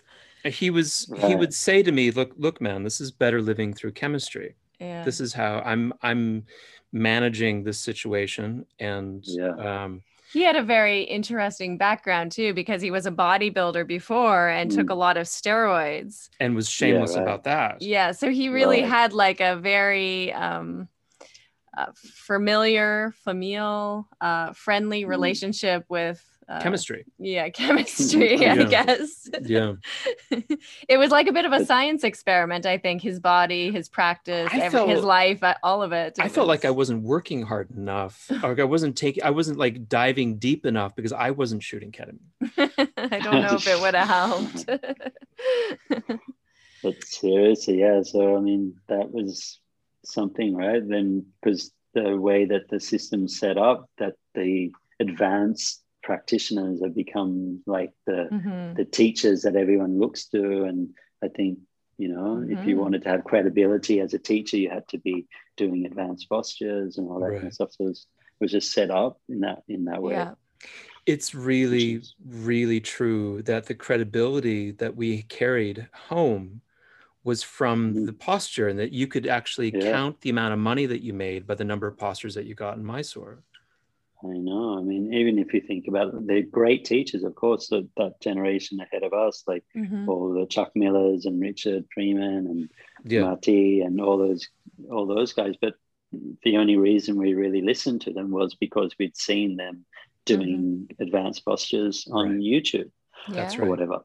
Yeah. The VHS. Mark. With VHS, David Swenson, Yeah. So there was always that sort of, they went hand in hand. Yeah. And there are lots of their friends that we don't, like Ricky. We're not into Ashtanga yoga because of Ricky Hyman. Like, I am. Ricky's amazing. Ricky's a beautiful soul, full of light, and absolutely the most generous person you've ever seen. But he didn't inspire a generation of Ashtangis with his backbend. No. And that's but when you met him in Mysore, he inspired you with his heart and his spirit and his personality. And that's what I feel about Robbie Cavallero. Robbie's a great example. Heart. Yeah. I don't know if you know these guys. No, I don't actually. Okay. They're Californians. Yeah. But it's, I think also as you age, I mean, it gets more challenging. I don't remember like feeling the pain so much when I was younger, but definitely, I mean, I did. I just was able to deal with it, and I was willing to put up with it. I remember having sore hamstrings for like 2 years when I first started. The body recovers quicker, right? Yeah. But he was saying that he was sore all the time, but you still just persevered. Yeah. I guess maybe the mind's also a little more willing. Like he's saying, like that's the thing that's missing is our desire. Yeah. To endure. Yeah. Can you talk at all like about? Do you think you saw any of these transformations in Eileen as you apprenticed with her? Because we're now her age, where she's, we're kind of going through this change of life that she was going through as you were apprenticing with her. Did you? But she seems like just so absolutely full of fire. Was she always that way? Did it change? Did you see that transform at all? I mean, yeah, she was definitely hard as nails in those early days. But I mean, she always had that bit of a mix. Like she had such a loving energy, but then she was very strict and authoritarian as well. Mm-hmm. And she could be very cutting with her words, with her tongue. Mm-hmm. And she came from that old school style of, those adjustments were rough. Mm-hmm. No modifications, no props and all that stuff. Mm-hmm. But I always had a conflict with her that because she came from an Iyengar background, so she would teach privates, and she would use props. She's actually an expert using Iyengar props. Oh, wow. So she would be using all the chairs and the bolsters and straps and everything for her private clients, but in the Mysore room, I was like, no props allowed. So I was always at a conflict with that. It's like, why is that allowed for private, but not for the regular students? Yeah. And then, definitely she had breast cancer around this age that I'm at now, I think, her mid-40s. So that was a big life change for her. That changed her very deeply. Mm-hmm. She went into a bit of a recluse stage. Then she came back teaching again. And since then, definitely she's been transforming. And now she's just very, very open to learning new things. And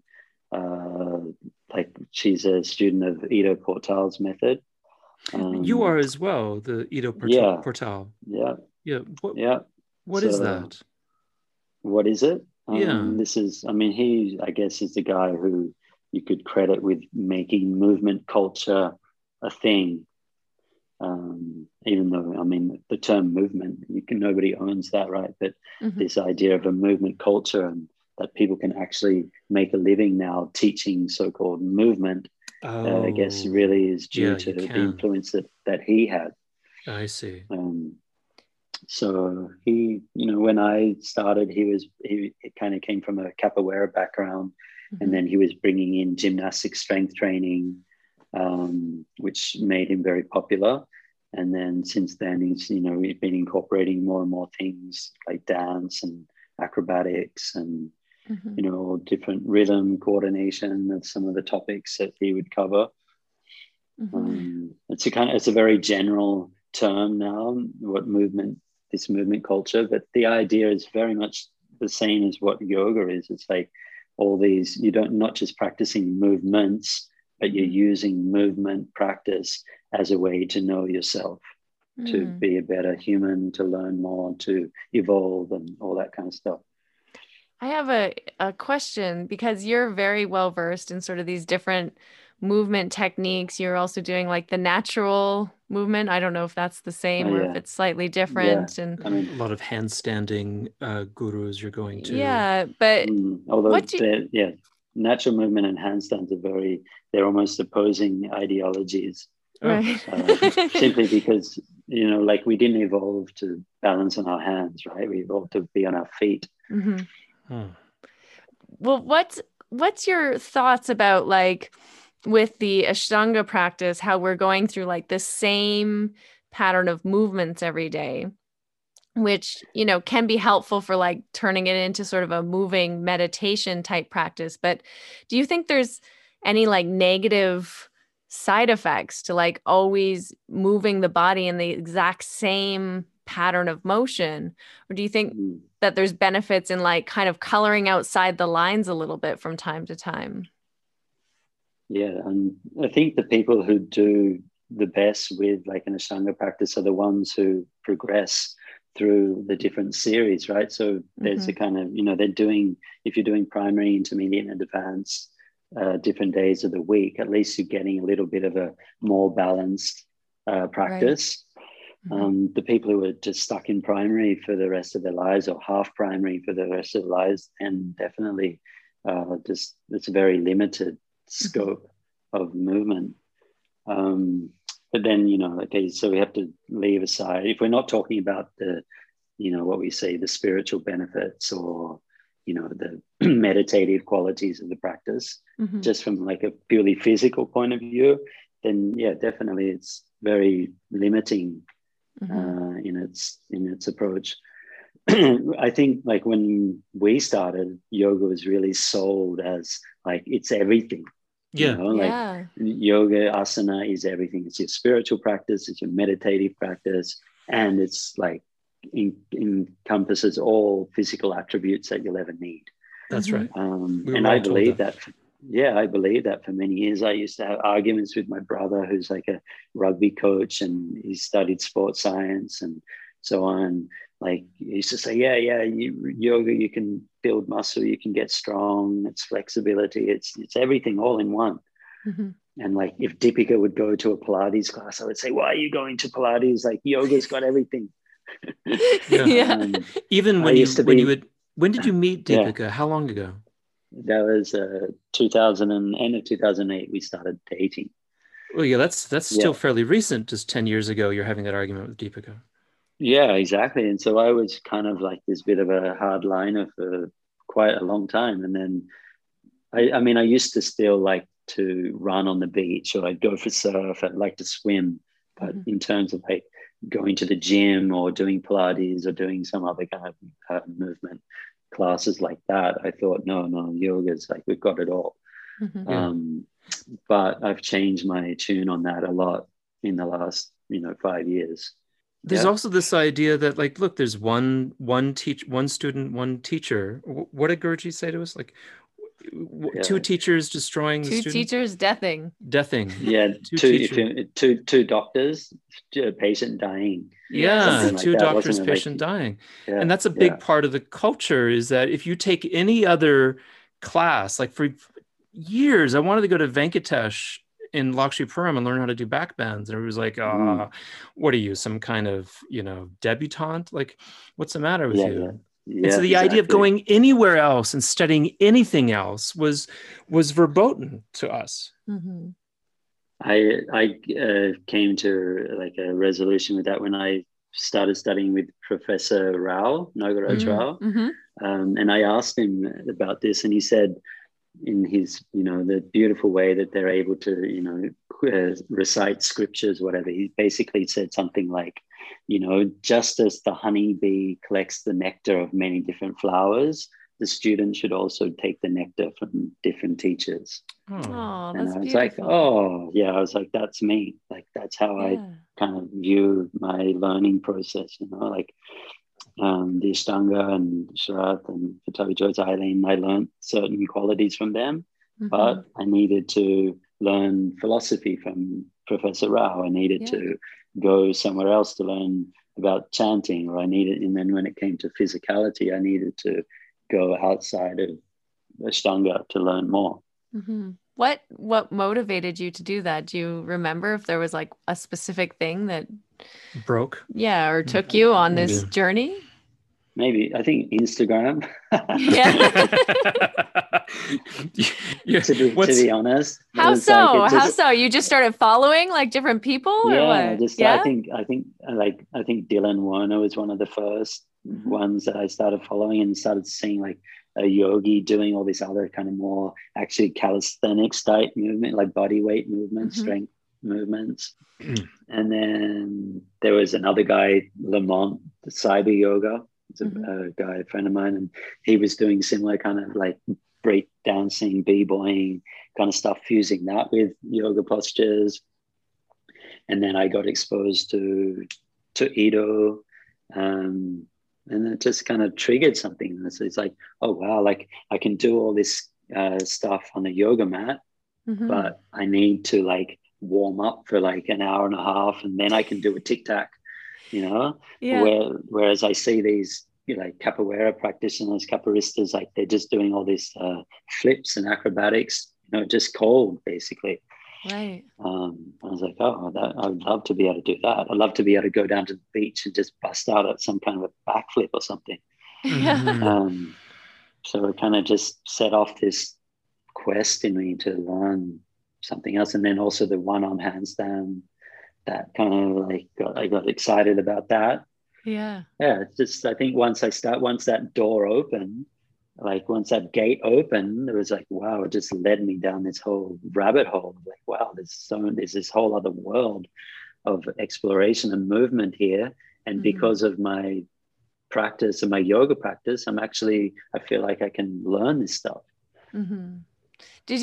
Were you always like physically gifted? I mean, because you're what you do seems to come so effortlessly, especially like when I watch you just kind of like go into these movements, it really looks like effortless. I think like as long as I can remember back at school, I was always like one of the, the better rugby players, or, better footballers and I was good at cricket. I was always good at sports. I never excelled. Like I never reached like a state level or a competitive level in any sport, but I was always good. Yeah. For sure. Yeah. So you have that like a little bit of an athletic kind of ability, the disposition, genetic ability, definitely, for sure. And I always keep that in mind when I'm teaching, especially, yoga. It's like, I never try to sell a message to people that, look, I did it, so that means you can do it too. It's not necessarily true. Right. I can teach you my process and I can help you, I feel like, become the best that you can be, but doesn't mean that you're going to be able to do third and fourth series. I just don't think I don't think that's a fair message to tell people. Like, I don't think everybody has that genetic potential. I agree. I got into a little bit of a argument over Instagram with someone who was telling women they could all lift up from Krandavasana. And I was like, I don't think that's true, actually. I don't think it's fair to tell everyone that they should be able to do this if they just try harder. Speaking as the first woman to lift up out of Krandavasana. It's not. So true. It requires jump through is the other one. Yeah, exactly. Jump backs and jump throughs. Yeah, it's just not everybody's going to be able to do it. Not everyone's arms are longer than their height. Yeah, exactly. Yeah. And that's a real thing. Like, they look at this in basketball all the time. The ape index. Yeah. Are your arms longer than the height of your body? Right. And if a 7-footer has 7'3" arms, and they say, "Oh, great, he's even taller than he looks." Right. Yeah. And they say this in football, where a center or a lineman, if they have short arms, they're going to have a short explosion, and they may be strong, but they're not going to have the reach that you need. Right. And so these things are real in other sports. Sure. But you can't talk about it in yoga. Yeah, because yoga is not a sport. Yeah. Right. It's magic. As long as you use Mula Bandha or the Yalam Bandha, you'll be able to jump through. No problem. That's right. I wanted to ask you a little bit deeper about the search for different sources of information, because I it's interesting, and I think it's really critical to our community, especially one that has this, I'm going to say, a essential problem to it, that for our generation, we're glutton for information, glutton for choice. We can go study with Eddie or Eileen or Dina or Harmony or Mark. And we have that choice. Or Deepika. And we can, especially if you apprentice with them, you learn so much, so deeply about a different way of doing things, about learning how to do this thing. And it's actually not necessarily the way that Pattabhi Jois taught. If you study with, the how many certified teachers there are now, I'm not sure, but like at one point it was like there was the 30 people that you could study with, and if you went and studied with them, no one of them was going to give you the same teaching. Right. And so it was so great for us as students to have all of this information. Mm-hmm. Yeah. And that generation was all really learning from one guy. Mm-hmm. And they were all learning slightly different things. And I feel like that there's culturally right now in our Ashtanga yoga community, there's a problem with, are you studying in an orthodox fashion that will rate in Mysore or in Gokulam, or have you learned something else from some other person that may actually be really useful, but not allowed, like, say, doing the splits and the standing sequence, which I really liked. Okay, yeah. So what's your question? My question is it problematic to have that? Like dispersion? it's this, it's a Spoiled dispersion. by It's choice. we're spoiled by choice, but I think we're actually it's a benefit to us, like Mark said, to be able to, like bees, to go to all these different flowers, even though we're potentially shamed for it. Okay, I'm going to give you a long-winded answer. Yeah. Okay, so I remember I watched an interview with Prem from Bali a while back, and he was telling the story of how like they went to Mysore, and you know they learned from Batavi Joyce, and he told them the whole story about the Yoga Kurunta and all that kind of stuff, and they learned this method, and they were so stoked with it, right? They had this practice and they wanted to devote themselves to it. And the thought just occurred to me, it's like, okay, so that was in the 70s. At that time, Krishnamacharya was still alive. Wow. Right. Why wouldn't you jump on the train and go to Chennai and find Krishnamacharya? Yeah. Find out, like, he was Batavi Joyce's teacher. Why wouldn't you go there and learn from him and find out like even more about this lineage and the whole history and all of that stuff? And so that really struck me. It's like, because at that time that was not the thought process. They found their teacher, they found this thing, they believed this teacher, they trusted this teacher, so they devoted themselves to it.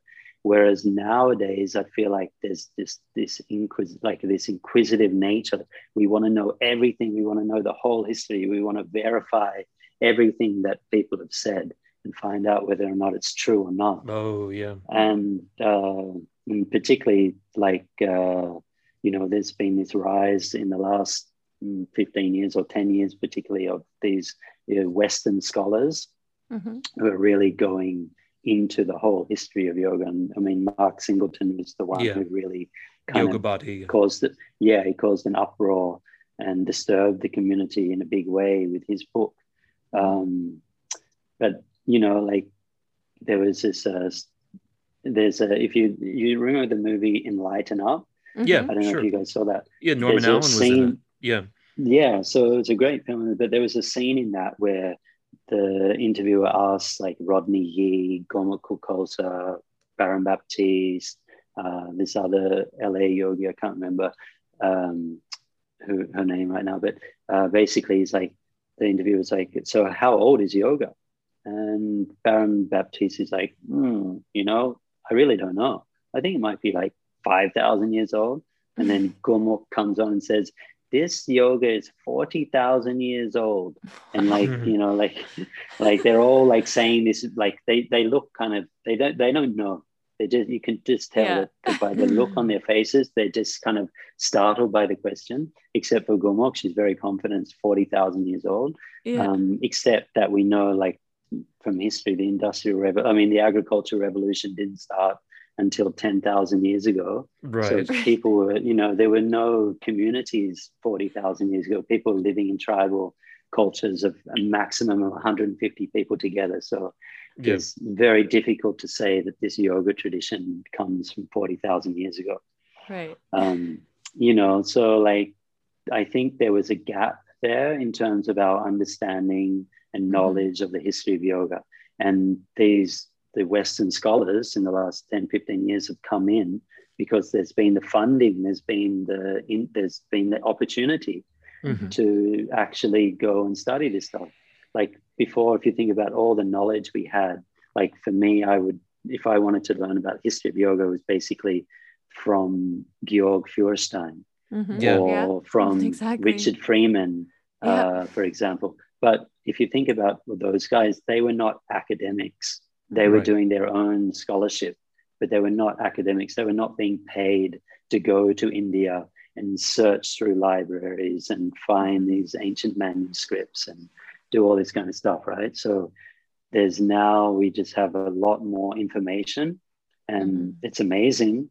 It's incredible. But the downside is that kind of like this, you could say, like with all that questioning, you lose, coming back to your point, Russell, is that you lose that original sort of like seeking or quest or like that faith, let's say, that devotion to one teacher, and just trusting that teacher knew and just believing that and then just following that. because that's part of the Yoga Sutra, is to practice with devotion and faith for a long period of time. Yes. And it really, to follow one truth. Yeah, and it really does help to stay the line. Well, doubt is Absolutely. one of the obstacles. Doubt is one of the obstacles, yeah. Because it creates confusion. Yeah. And so you should But always then feel convicted. A healthy skepticism, we know, is a good thing. It is, because it stops you from being abused, for one. Well, that's it. So that's, if we go back to that the reason why all that the abuse and all that stuff that we did was in the community, putting up with, you know, pain and injuries and all that stuff, was because and humiliation. It was because there was not as much access to each other and to social networking and, you know, information, and, you know, so that allowed that culture to develop. There's another big piece of our community which I don't think is really relevant anymore. I think there's a lot of what we're talking about is elements of our community that are not as relevant now as they were 10, 20 years ago. Another one of them is the list. Oh yeah, the list. Which for most of our community, most of the people who are listening, they may not even know that there is one. Or get taken off the list. Yeah, or get taken off the yeah. And being on that list was like the most important thing in our lives. That's right, yeah. And you got taken off the list, Mark. You've been taken off the list a number of times. I know, and I'm no longer on the list. Are you out you've now? Been taken off for good? Again? No, I mean, I could be on it, I think, but I just didn't fill in the form and send it back in. So you're probably off the list then. Yeah. Can you talk about that? You got to fill out a form. Can you talk? Harmony made me fill out the form. Can you talk about that at all? What that experience is like? Negotiating that with Sharath and with your teacher, this thing that's really important that has been taken from you, and having to get it back somehow, and then be taken off again. What can you tell us what that's like? I guess it's interesting you make that point about the list, because it was so important, and when I got taken off it was such a big deal, you know, like it really hurt, and it was like a lot of emotional kind of story around it. Whereas now it just almost seems funny, like the list, like what is that? I know. But you know, in the second time I got taken off the list, it actually kind of in a weird way, it worked in my favor, because there was like all the legends were taken off the list, like Chuck Norris, Richard Freeman, and Tim Miller, and this one and that one, and then there was Mark Roberts. Like suddenly, because I was Legend not in that league, right? Yeah, exactly. I was not even in that league or that generation, and suddenly my name was associated with all those guys. So I was like, oh, that's right. Yeah, you got elevated. You and Alex Medine just like rose in seniority. Like we're gonna notoriety. I remember the first time, I think it was the first time you got taken off the list, and you texted me and said, because I was with Sharath on tour, and you said, ask Sharath why I got taken off the list. That's right. That's what I wanted to ask. And I was like, shit. Why did I? I got to ask him. So we were in Walmart. That's right. Shopping for pens. We were in Walmart and you asked Sharath about Mark. So Sharath, I got a question, because you're my friend, Mark, and if you ask me to do something and it's in my capacity to do, I'm gonna go out on a limb for you and do it. You did it right. I am. I'm gonna, because that's the kind of person I am. If you're my friend, I do go out on a limb for you if it's within my power to do. And this was asked him in Walmart right there. So we're in Walmart. For pens. Yeah, something like that. And these pens that are much cheaper at Costco, I think we should go. So I said, so Sharath, can I ask you a question? Well, you know Mark Roberts, why did he get taken off the list? Ooh. And he looked at me. You should not be asking this question. Yeah, he like gave me that look, you know, like that. And first he was kind of surprised that I was asking the question, because and also surprised, he almost seemed surprised, like maybe he didn't know you'd been taken off the list. Yeah, that's possible too. What year was that? Do you remember? Oh, It was 2016. maybe 2016. 2017. Okay, yeah. I think? Yeah, 2016, 2017, 2017. I think. Yeah. And then he like looked at me with disdain and said, "You shouldn't be asking these questions. Tell Mark to email Usha." I said, "Okay." Oh, right. Okay. Yeah. Yeah. And I So, tried, But Mark. he I really didn't, tried to yeah. it's like, it's No, I really, appreciate that. I it's like he appreciate that. didn't know. he And did seem a little surprised, oh, actually. Mark's off the list again. No, I don't know. It was weird. It I was a think that very was the strange first time. response. Yeah. That was the first time. Yeah. It was I almost like, mean, get him to talk to Usha. I have no idea what's going on. I'm in America on tour right now. But you were going to India. You were part of the generation that there were a lot of people taken off the list because they didn't come anymore. yeah, But you no, were, I was the first one that he certified. Yeah. Me and Jürgen, but Jürgen was not actually going there at that time. right. So yeah, I was like, one of his top students, I guess, right? Yeah. I'd been, for sure. whenever he'd do the demonstrations, like at Mysore Palace or the Ayurvedic thing, I was Yeah. the one. I went to China with him. Yeah. So there was all that stuff. And then, but the thing was, I'm pretty sure it was Ganapati was the one who had been telling him about what I was up to. He is a sweet guy, but I'm pretty sure that that influence is long gone now. But yeah, people would email me, like Tarek would email me, Magnolia would email me, "Hey, we hear you getting taken off the list." Blah blah blah blah blah blah. Right. So that was all that going on. So much but drama, right? It was like being in school. Yeah. And then the second time was that was the time of the Me Too. Mm-hmm. So that's when all that started to come out. Yeah, all the senior teachers got taken off. Yeah. So I have my own theories about what happened there. Like I had there was a Facebook group, like the Ashtanga Facebook group. Yeah. That's not right. the home practitioners one, but it was a teachers group. Yeah. And basically all the stuff had come out. Mary Taylor voiced her story, and Karen Rain and everything. And I was kind of like in a bit of a state of shock. And I expressed on one of those threads that was going around about that topic, I just said, I feel really sad that my teachers, my mentors and so on had never talked about this openly. I remember you saying and I got kind of attacked by some people saying, "That's bullshit, Mark. You knew about it, whatever." But what I think happened, I don't think it's a coincidence, is that Facebook comment was shown to Sharath, and I was seen then as, a threat, as someone who was going to speak out about this issue. So I was taken off the list. I'm pretty sure that's how it all went down. Like anybody who was potentially connected to like that story, the Tavi Joy story, was taken off the list because Sharath basically realized it was time for him to create his own thing. To distance himself from his grandfather's teaching and create his own name and brand. Yeah. It was really difficult for us all to understand, I think, because for us, it was the community and we were all in the community and we were all part of this thing called Ashtanga, not realizing that Sharath and Pattabhi Jois and Saraswati saw themselves in different camps.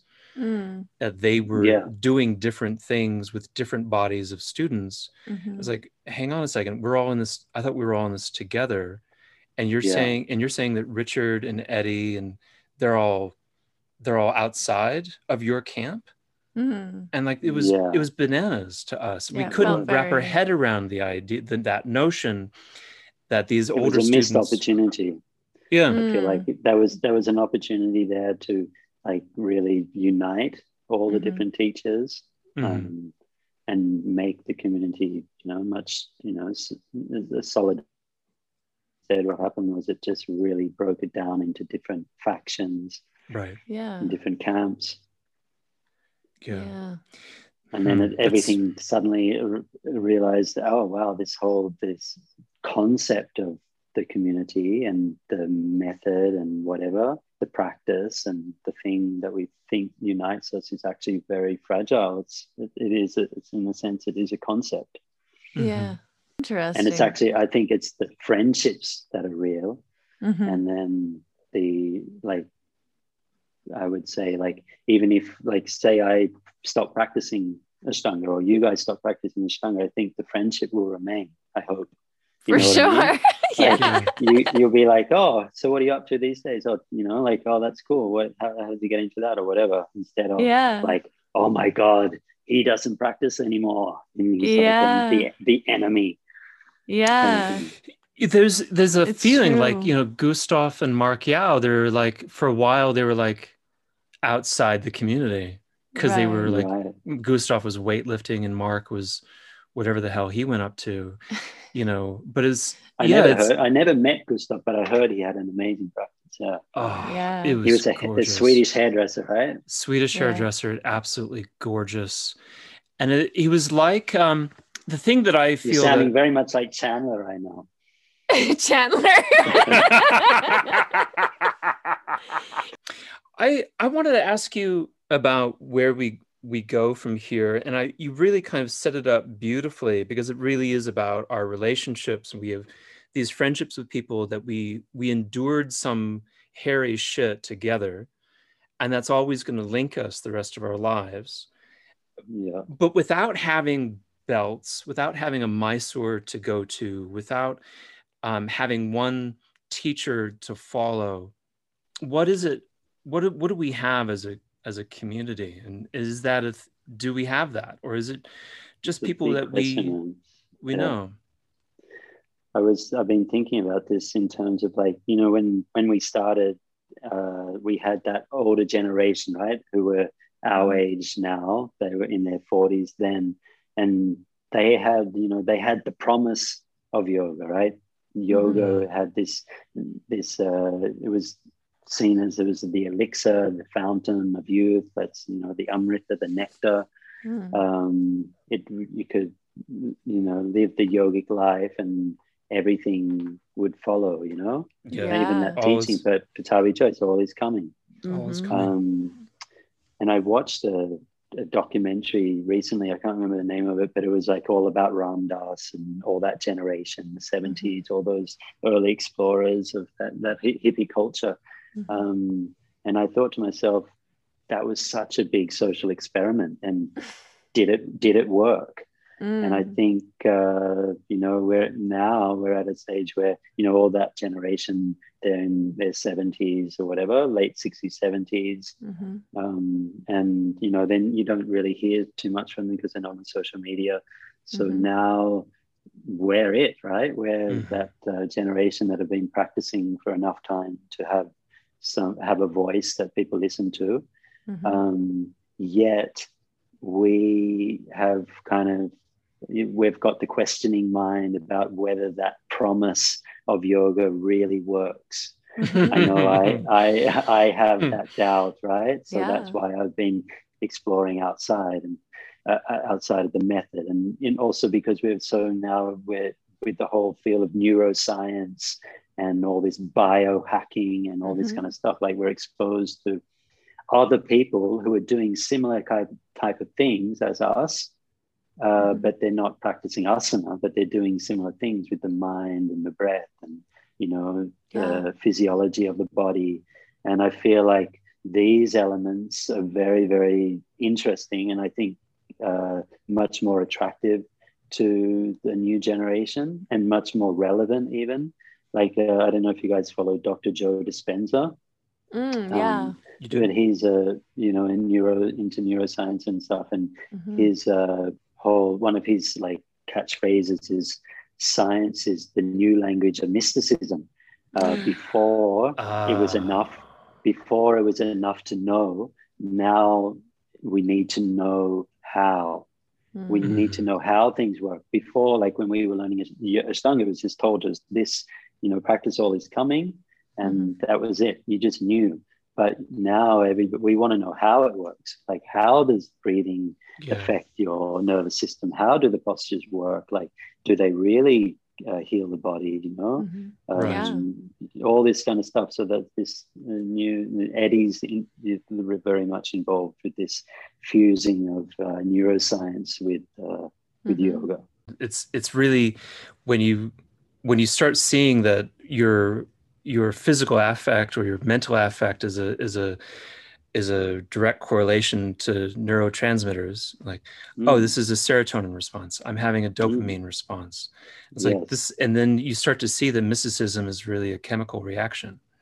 Yes, exactly. So this, I feel like this is a kind of a part of the future of where we're heading. Is starting to this will become more and more common understanding. People start to really view their practice through this kind of a lens, which will have an effect on what we do physically, because we know actually it's probably not such a good idea to be doing a practice that is depleting you of energy. Yeah. You know, or dehydrating you, or dehydrating you, or preventing you from sleep. Without sleep. Yeah. We're all like, sleep more, sleep more. You said that to us the other day about the habit or the lifestyle of the Ashtanga yogi and all the things that are wrapped up into it. And you were saying that, like, if you look at the things that we did to ourselves, and you think of it through a kinesthetic science and what we know about kinesthetic science, it's really wrong. Yeah, exactly. I mean, the first thing most people would tell you now is get better sleep, more sleep, and make sure you're very hydrated. And then, you know, food, again, is another thing. So, yeah, that lifestyle that we were living in Mysore of basically not eating after 12 o'clock and then going to bed, whatever, trying to go to bed early, but not being able to sleep, and then waking up at 2 a.m. To do a very intense practice. Means, I mean, we were viewing it through the lens of tapas, or tapasya, right? I guess. Yeah. And I think that it does, it's in that sense, that's valid. But it's not something sustainable. Yeah. I think that's something that most of us, especially once you have children, you really, really realize how not sustainable that lifestyle is. For sure. There's no way you can get up at 2 or 3 or 4 in the morning, nor should you, because you really do need to have proper sleep in order to function. Although sometimes when our baby wakes us up at 2 or 3, I think, I should just get up and practice now. Yeah. Then you'll have to nap, take a big long nap later in the day. It's so infuriating, though, because not only were we doing that in Mysore, but then we would go home and try and do that in Sydney or Calgary or San Francisco. You try and get up at 2:30 in the morning, prep yourself for practice, do a practice that you can get done by 6 o'clock, and then you teach. And if you're in any way good looking at all, you'll have privates the rest of the day to sustain you. And I never had any privates, but then you try and get to bed at 8. 9. 9's getting late. Wake up at 2:30. You never see anyone. You have Eileen no social life. That. Eileen's been doing that for many years. She's able to do it. Quite amazing, but she doesn't have kids. Yeah, she doesn't have kids. And also a lot of teachers who do it, you either have to have a partner who does the same thing or be single. Yeah. Because otherwise your relationship dissolves too, because you never see your husband or wife because they're wanting to stay up later and they don't want to get up at 4 in the morning with you. Yeah, I mean, I used to do it, but it's not sustainable. And the thing is, there is a lot of pressure, or at least there used to be in the Ashtanga community. Like there would be people like publicly stating that anybody who doesn't practice before they teach is like a very bad teacher, not a true teacher, not a true practitioner. I think it's still out there, Mark. Actually, Richard Freeman was the first person to suggest anything different to me. And I told him what time I was teaching in Taiwan. I was like, I start teaching at 6. It's like, oh, you should probably practice afterward. Yeah. I was like, what? What? Yeah, you're going to want to sleep. And then one day, this was a miracle. I was in Vegas, Las Vegas, Nevada, and I was driving Sharad and his family around to go to the different rides and go to the Cirque du Soleil and do all this stuff. I was driving the Cadillac Escalade for them. And I was opening up all the doors for them, making sure they got in and out of the car. And Sharad said to me, this was the fucking most surreal thing I'd ever heard. He said, yeah, I'm thinking about practicing in the afternoon, you know. I'm kind of tired. It was like, whoa, shut the front door. Wait a second. I was like, screeched the car to a halt, you know. Damn.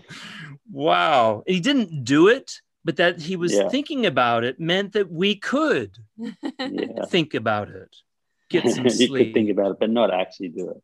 Not actually do it. You know, but it's okay to think about, like, you know, have a life that doesn't. But I mean, but it is the problem with the Ashtanga practice in the sense of, like, if you do practice later, that means you probably haven't eaten anything. So, like, if you've taught and then you practice afterwards, like, you end up not eating sometimes till midday. Yeah, that's why I can really, actually, most days I don't really need to eat till noon because my body's so used to doing it. Because since I had Jediah, always I would not practice at 3 a.m. I would sleep and then teach and then practice and then, like, eat at like 11:30 or noon. But, you know, I met John Scott recently, like a few years back. Yeah. And he was telling me he ended up having some serious health problems because he was doing that for so many years. Really? Like teaching and practicing and not eating till midday. And he was basically just had depleted himself. Yeah. I don't really know, to be honest. Okay. Yeah. But what's your routine like now, Mark, with your new baby? It's pretty much all over the place. It keeps changing. It really just keeps changing. Like a few weeks ago, I had like a little stretch where I was like, oh, wow, I can get back into my morning practice again. I was practicing while baby was having her breakfast and Deepika was feeding her. But I don't know, somehow that just disappeared. And now I'm like, my mornings are pretty much with her. Like, so from... Yeah, I get up around 6:30, between 6 and 6:30, and I try to just have half an hour or so before she wakes up. And so in that time, I drink a coffee and write in my journal and do some breathing. Mm-hmm. And then, I mean, I'm always breathing, but do some specific breathing practice. Yeah. You know what I mean, right? Yeah, I know. So do a little breathing practice and maybe some meditation if there's time. But actually, even that seems to have gone. I had, like, for a while, I had this routine. It's like, 15 minutes of breath practice and another 10 minutes of Vipassana. Yeah. And I was getting that in now. The last 2 weeks, that's even gone. So it's like, I wake up, I drink my coffee and get ready, and then mentally for what's coming. And then she wakes up, and then I take her for a walk. I take her outside and then I take her up onto the terrace, get a little bit of sunshine. Mm-hmm. So that's all. Like, I try to get her. That's around 8 o'clock in the morning. Take her up to the terrace, and then 8:30, either give her a bath, and then it's a breakfast time. Yeah. So getting things ready for that, and then that ends up going till about 9:30 or 10. And then that time is when Deepika will put her to sleep. Yeah. I usually hang around then. And then, so she usually naps around 10:30, something like that. Mm-hmm. So that's a time to do either some practice or do some, work. Yeah. Whatever, emails or housework or whatever, getting things ready. Then it's her lunchtime when she wakes up. So 12:30, whatever. So 12:31 or so is lunch, and little playtime. Then she has her afternoon nap around between 3 and 4, and that's when I go, and that's when I'm doing my main physical practice now. Yeah. So I go up onto the terrace and just do my thing. Nice. From like 4 till 6. In the sun? I have a little shady spot because it's too hot. at the moment, but by about 5 I can go into the sun. So I get that last hour or so in the sun, which is nice. Nice. I haven't had a single drop of sweat since I moved to Canada. It's very dry here. I've been like, can we please where we are convert one of these rooms into a sauna so I could experience sweating again? I would so much like to do that. I could really use a lot of water weight is what I'm trying to say. Even here it's very dry, so I don't, even though I'm doing like a practice up there, I don't sweat too much. It's more dry heat. Yeah. No. Like a light sweat, but not like a Mysore style sweat. But so nice. Next week we're moving back to Bali, so we're going to get that sweat next week. Yeah, you'll get some nice sweat in Bali. You've been allowed outside the country. Yeah, we've got a real opening, so we're taking it. Fantastic. That's great. And so you guys will be living in Bali now. Yeah. And people 2-year visa. And people can come find you there, or are you teaching there? What are you doing? How can people find you? Yeah, I don't think we'll be teaching straight away. Don't come next week and expect you guys to be teaching. You have some people sleeping on your doorstep. That'd be great. So come back tomorrow. You could just keep telling them to come back tomorrow for a month. Oh, that'd be awesome. They'll be your best students ever. I think eventually, like once we get set up and routine going and everything, then like to start teaching. But I mean, at the moment, the situation worldwide is no one's really traveling, right? So it's not going to be like it was before. No. I'd love to do. I was the last few years before COVID, I was doing a month-long or 2 1-month intensives every year in Bali. Mm-hmm. So hopefully, if things open up again next year, we can start that again. But let's see. It's hard to know right now. Well, we'd love to come see you. Yeah. Meet the baby. Even we would love to come to Canada one day. Yeah. Come in the summer. The summertime's the best time. Oh, for sure. I see Clint's photos, and it looks amazing. I mean, I've been to Canada a couple of times, but it was a lifetime ago, back in '96. Mm-hmm. It's pretty much the same, Mark. Yeah, I can imagine. Yeah. Banff. I was living in Banff. Yeah, that's close to close where Clint is. Right? Yeah, it's right. It's in between. An hour and a half away. Yeah, it's like in between where Clint is and where we are. And there's nothing between here and there. Yeah, like it's the next biggest thing to us. It's true. It's Banff. It's phenomenal. Well, there's Canmore, but Canmore and Banff are pretty close together. Thing. It's like a little ski town outside of Banff. And what's your website? How can people find you? It's easy, markroberts.com. Oh, is that all? That's good. Perfect. That's a good one. Yeah. You and I are on the same wavelength with that. Yeah. Straight up names. That's it. Well, we want to thank you so much for coming and talking to us today. It was just so nice to connect with you. How long has that been? I think congratulations to anyone who got through that. Oh, I thought you meant like the number of podcasts we had. We was like 55. No. This is the 55th podcast. Maybe that was a solid 2 hours, and we might cut out some of my jokes. I think we should do something fun, like give people a prize, like ask a question, and then they could like get some kind of prize if they listen this long. People should write in. You could can anyone tell us at what minute Russell says the C word?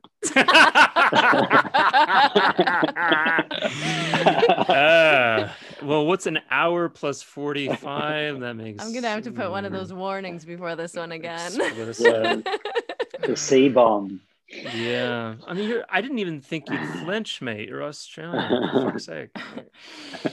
Okay, I got a good question. Okay, right. This is the first person who can write in the comments the answer to this question. It's cunt. No, it's personal. Let's see. Something that many people might not know. What's your middle name, Mark? Oh my gosh, that's embarrassing. This is Francis. Oh, that's a lovely name. Wow. Like Saint Oh. Francis. All right. So what do they get? Exactly. I was actually named. It was named after Saint Francis. Exactly. Of course, yeah. Good Catholic. Mark You- Francis. What will they Beautiful. get? What do they get if they get the answer? We're gonna come up with that. We're gonna work on that. Yeah, we'll work on it. All right, we're gonna work on that. Yeah. Mark. It's fucking 11 o'clock here, so we're gonna go to bed. And Oh my gosh. Okay. hope you have a nice day. All right. Thank you very much. Love you, Mark. Love Thanks you, for Mark. being here. Thanks so much, guys. Thanks for listening to this episode of Finding Harmony with me, your host, Harmony Slater. You can find out more information on my website, harmonyslater.com, and I look forward to connecting with you again soon.